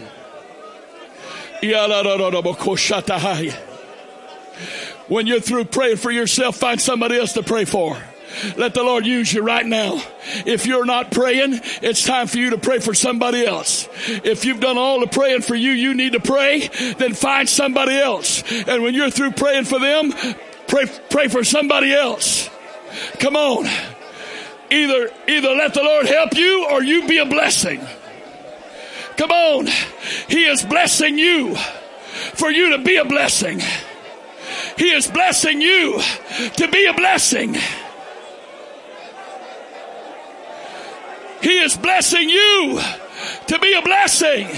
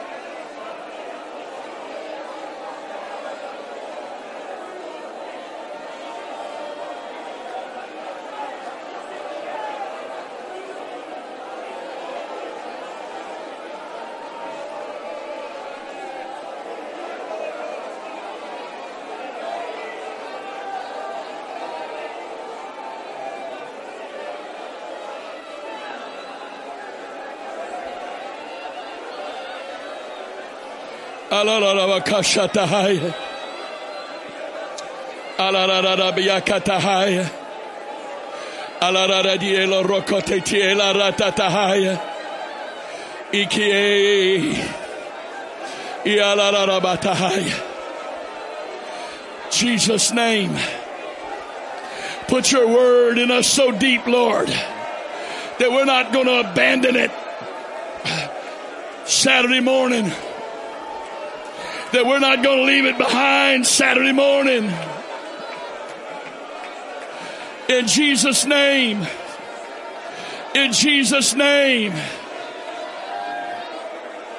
Iyalorobokoshatahai. Iyekiekalaratabahai.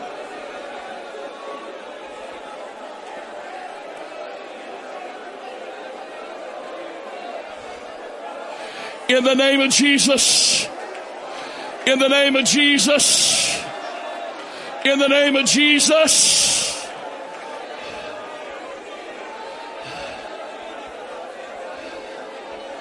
In the name of Jesus. Ikabakosakatahaya. Ilororobokoratatahaya. Ilorobokoshatahaya. I talked to Angie. I told her that Noah's going in there tonight. She said, fine. I said, just let Mom know or Kate know if you need to. Is that okay? Oh, yeah.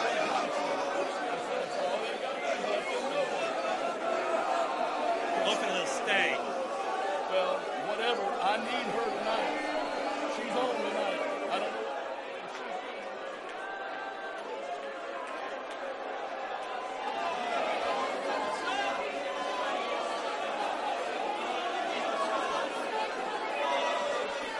In the name of Jesus. In the name of Jesus.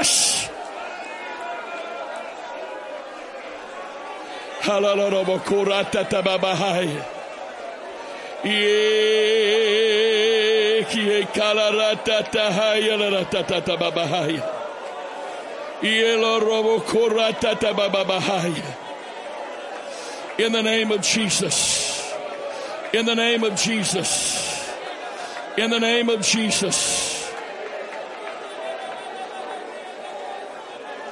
In the name of Jesus. In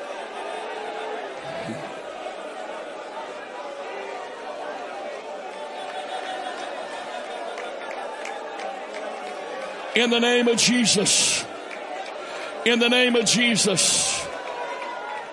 In the name of Jesus. In the name of Jesus. In the name of Jesus.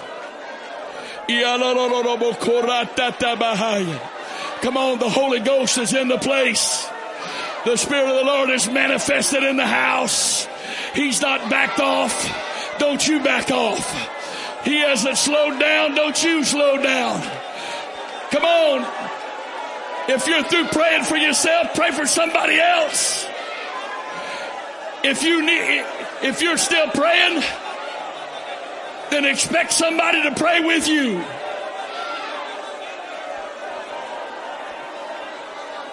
Jesus' name. Jesus' name. Complete restoration. In the name of Jesus. In the name of Jesus. In the name of Jesus. In the name of Jesus. In the name of Jesus. In the name of Jesus.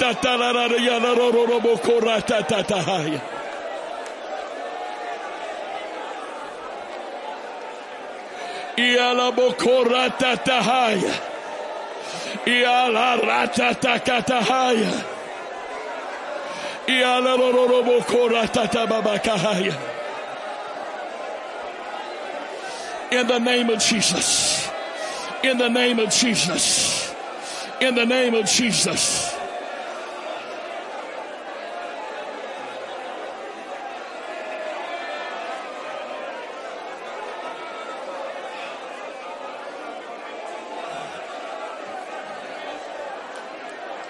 Jesus' name. Jesus' name.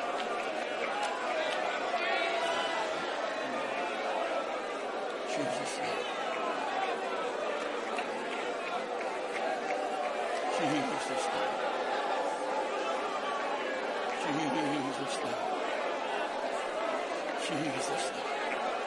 Alororobokoratatatakatahaya.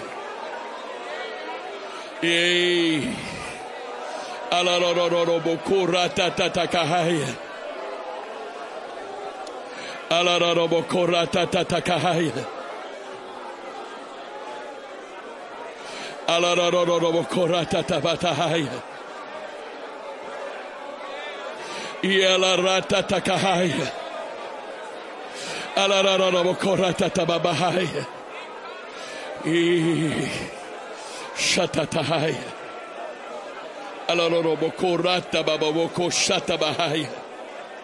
Hallelujah. Hallelujah.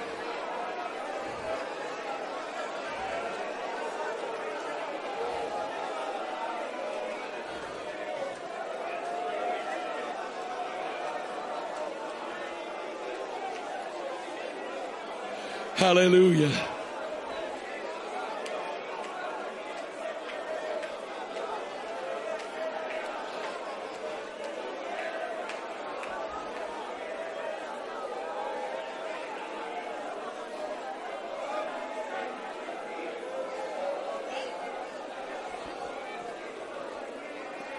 Hallelujah. Hallelujah. Hallelujah.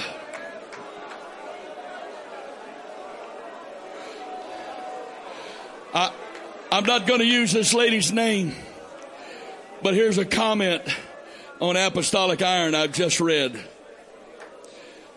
She said, I watched your service last night and was amazed that you seemed not to need the loud music and singing to invite the presence of the Almighty. I turned 80 on Monday, and it's been years and years since I saw all the worshipers caught up in the Spirit and no onlookers. I don't know this lady. Would you please receive that as a word from God? I'm serious. Come on. The Lord's trying to make a point here.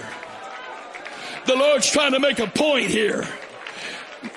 Not anti-music and singing, but pro-worship. For those for learning how to get into the presence of God, against entertainment, and for true praise. God deliver us of the spirit of entertainment. God deliver us of the spirit of entertainment. In Jesus' name. In Jesus' name. In Jesus' name. Jesus' name. I want to do this a little different. I'd like for a minimum of 3, a max of 5 to get together, preferably people you don't know that well. If you just end up with somebody that you know, fine, but I would prefer that it not be people you know. We're going to pray one for another because we are in this together. We are a part of the body of Christ. Come on. Come on. Don't stand around waiting for them to come to you. Find somebody. Come on. In the name of Jesus. In the name of Jesus. A minimum of 3, a max of 5. Minimum of 3, a max of 5. Come on. Come on, let's pray. Come on. Come on, let's pray with each other. Let's pray for each other. Let's pray for the body of Christ.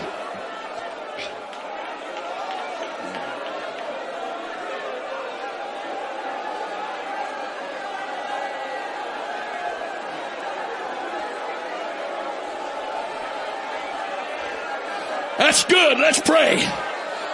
That's good. That's good. Come on, there's good stuff happening right now. If the Lord takes you in intercession, go in intercession. There's already some people in intercession.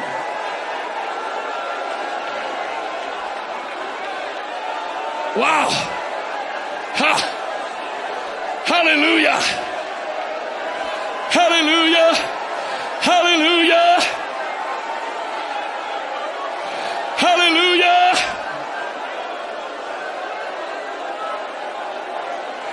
In the name of Jesus. In the name of Jesus. In the name of Jesus. Ilabakasakatahaya. Ilabokurubukushatahaya. Ilaborubukushataha. In the name of Jesus. In the name of Jesus. In the name of Jesus. Ilabokusakahataha. Ilaborubukushasakataha. In the name of Jesus.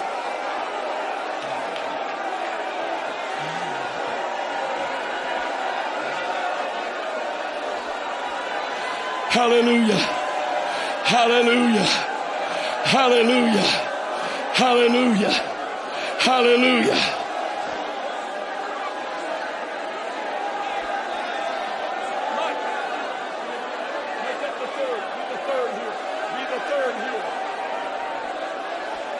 In the name of Jesus. In the name of Jesus. Italololobokoratakahaya. Ialololobokoratababakahaya. Iamanolokosakatahaya.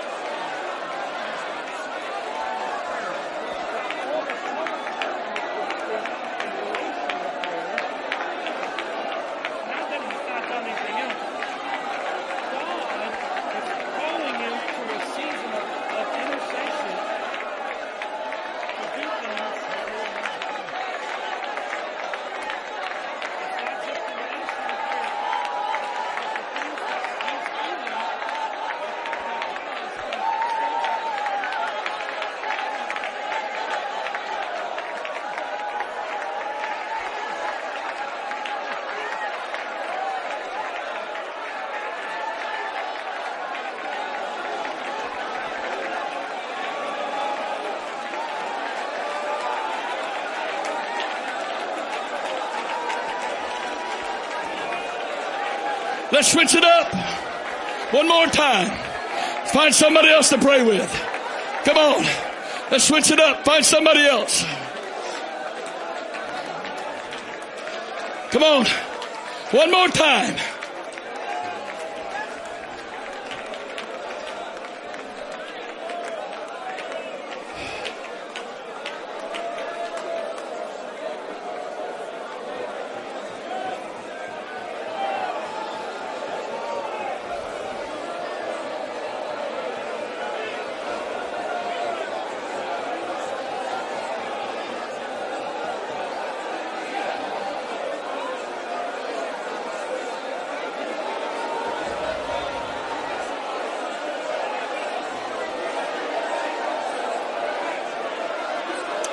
Yes. Yes.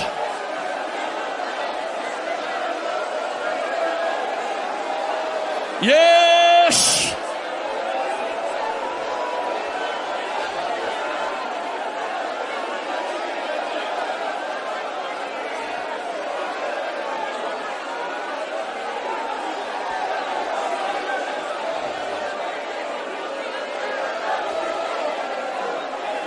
Jesus' name.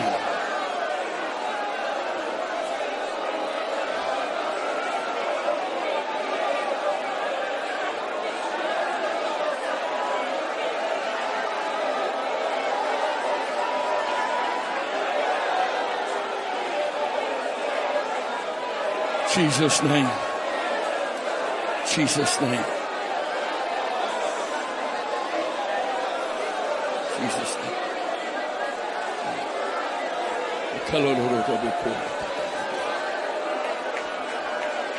Yes, Lord. Yes, Lord.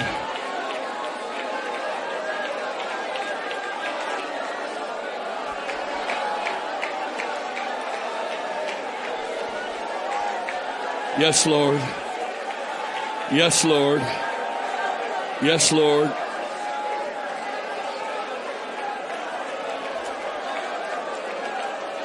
Yes, Lord.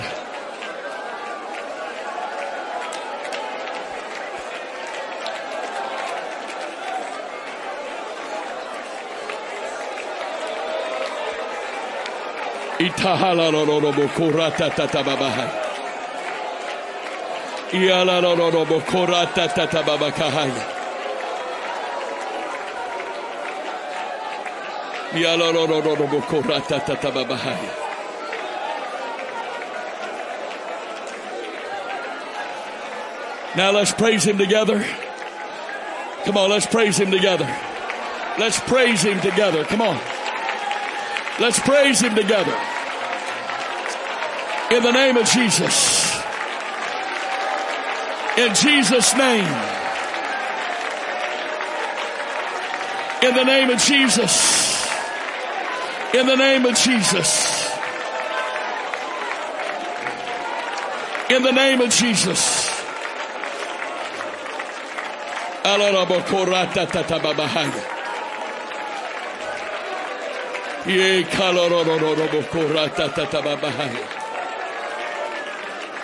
In the name of Jesus.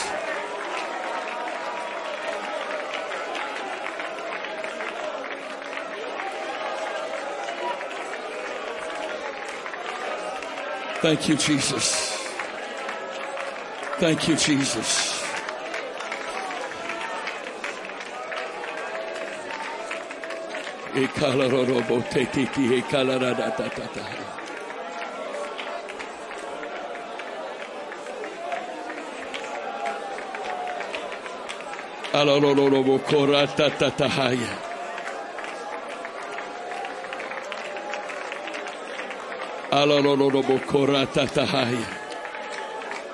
Hallelujah. Praise God.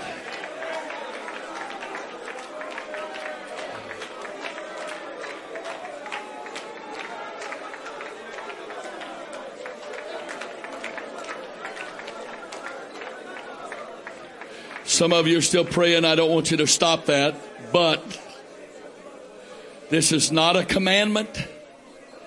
This is a strong suggestion. It's only 2:41. You say only. Tonight is going to be quite intense. Please, I beg of you. You say more intense than all of this? Yeah, probably. So, I'm asking you very kindly but very pointedly, would you please go get something to eat as quickly as possible? Please do not sit around half the afternoon and fellowship. Please find some place and get horizontal and don't run your mouth. And if you don't go to sleep, at least just let your mind rest. Okay?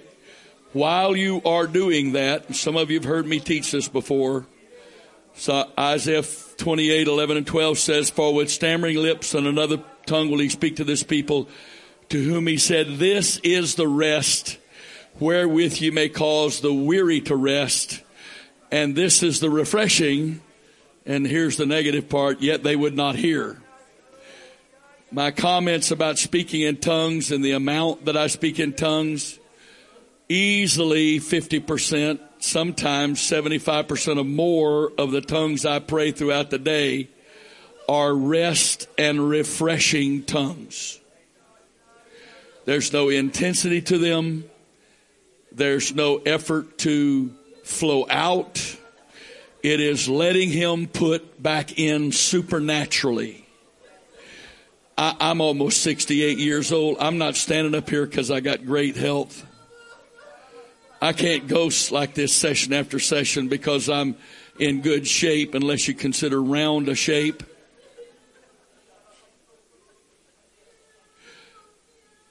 But I have learned how to let the Spirit put back in. And you can lay down and sleep and it's not going to do the same thing for you. Sleep if you can. But as you can, quietly, and of course the rest of refreshing tongues is quiet. There's virtually no emotion or demonstration.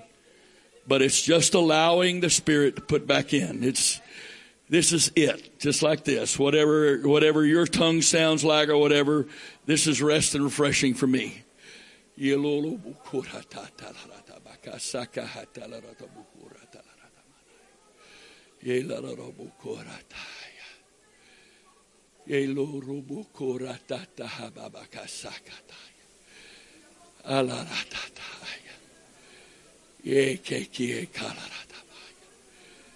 Mama matahaya, die kolarata tahaya, die lolorobo korata basataya, mama makaharata tabahaya, die kasakatahaya, die kie kalarata tabahaya, die kie kularata tahaya, die kararata busataya. And in just that few moments of time, while my feet hurt really bad, the rest of me feels really good. I'm serious. And if you were watching and feeling in the Spirit, you could literally feel the waves of strength coming back in. And it was really like waves just came in. And there were times I was just kind of taking a breath between it, just, there was some more. Wasn't giving out. The sad thing is there's so many Pentecostals that don't have a clue about that. And so they get burnt out. Burnout is what happens to people that don't know how to walk in the Spirit and don't know how to fellowship in the Spirit. And if you don't know how to do that, you and Jesus need to have a long talk, and you need to learn how to do that.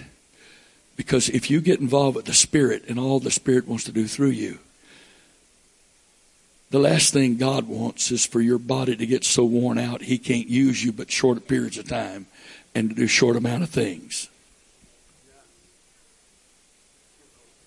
Other than resting my feet, you can believe what you want to believe. But this second, I could go another 3 hours. And that's not human strength.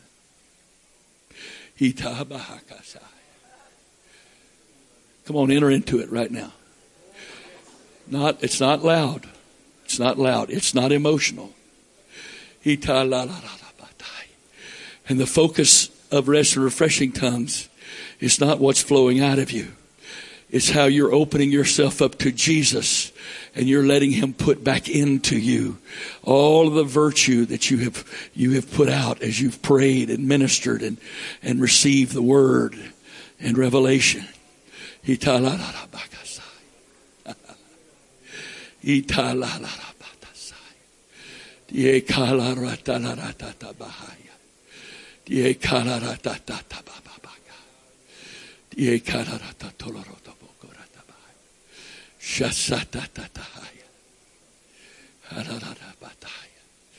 Praise God.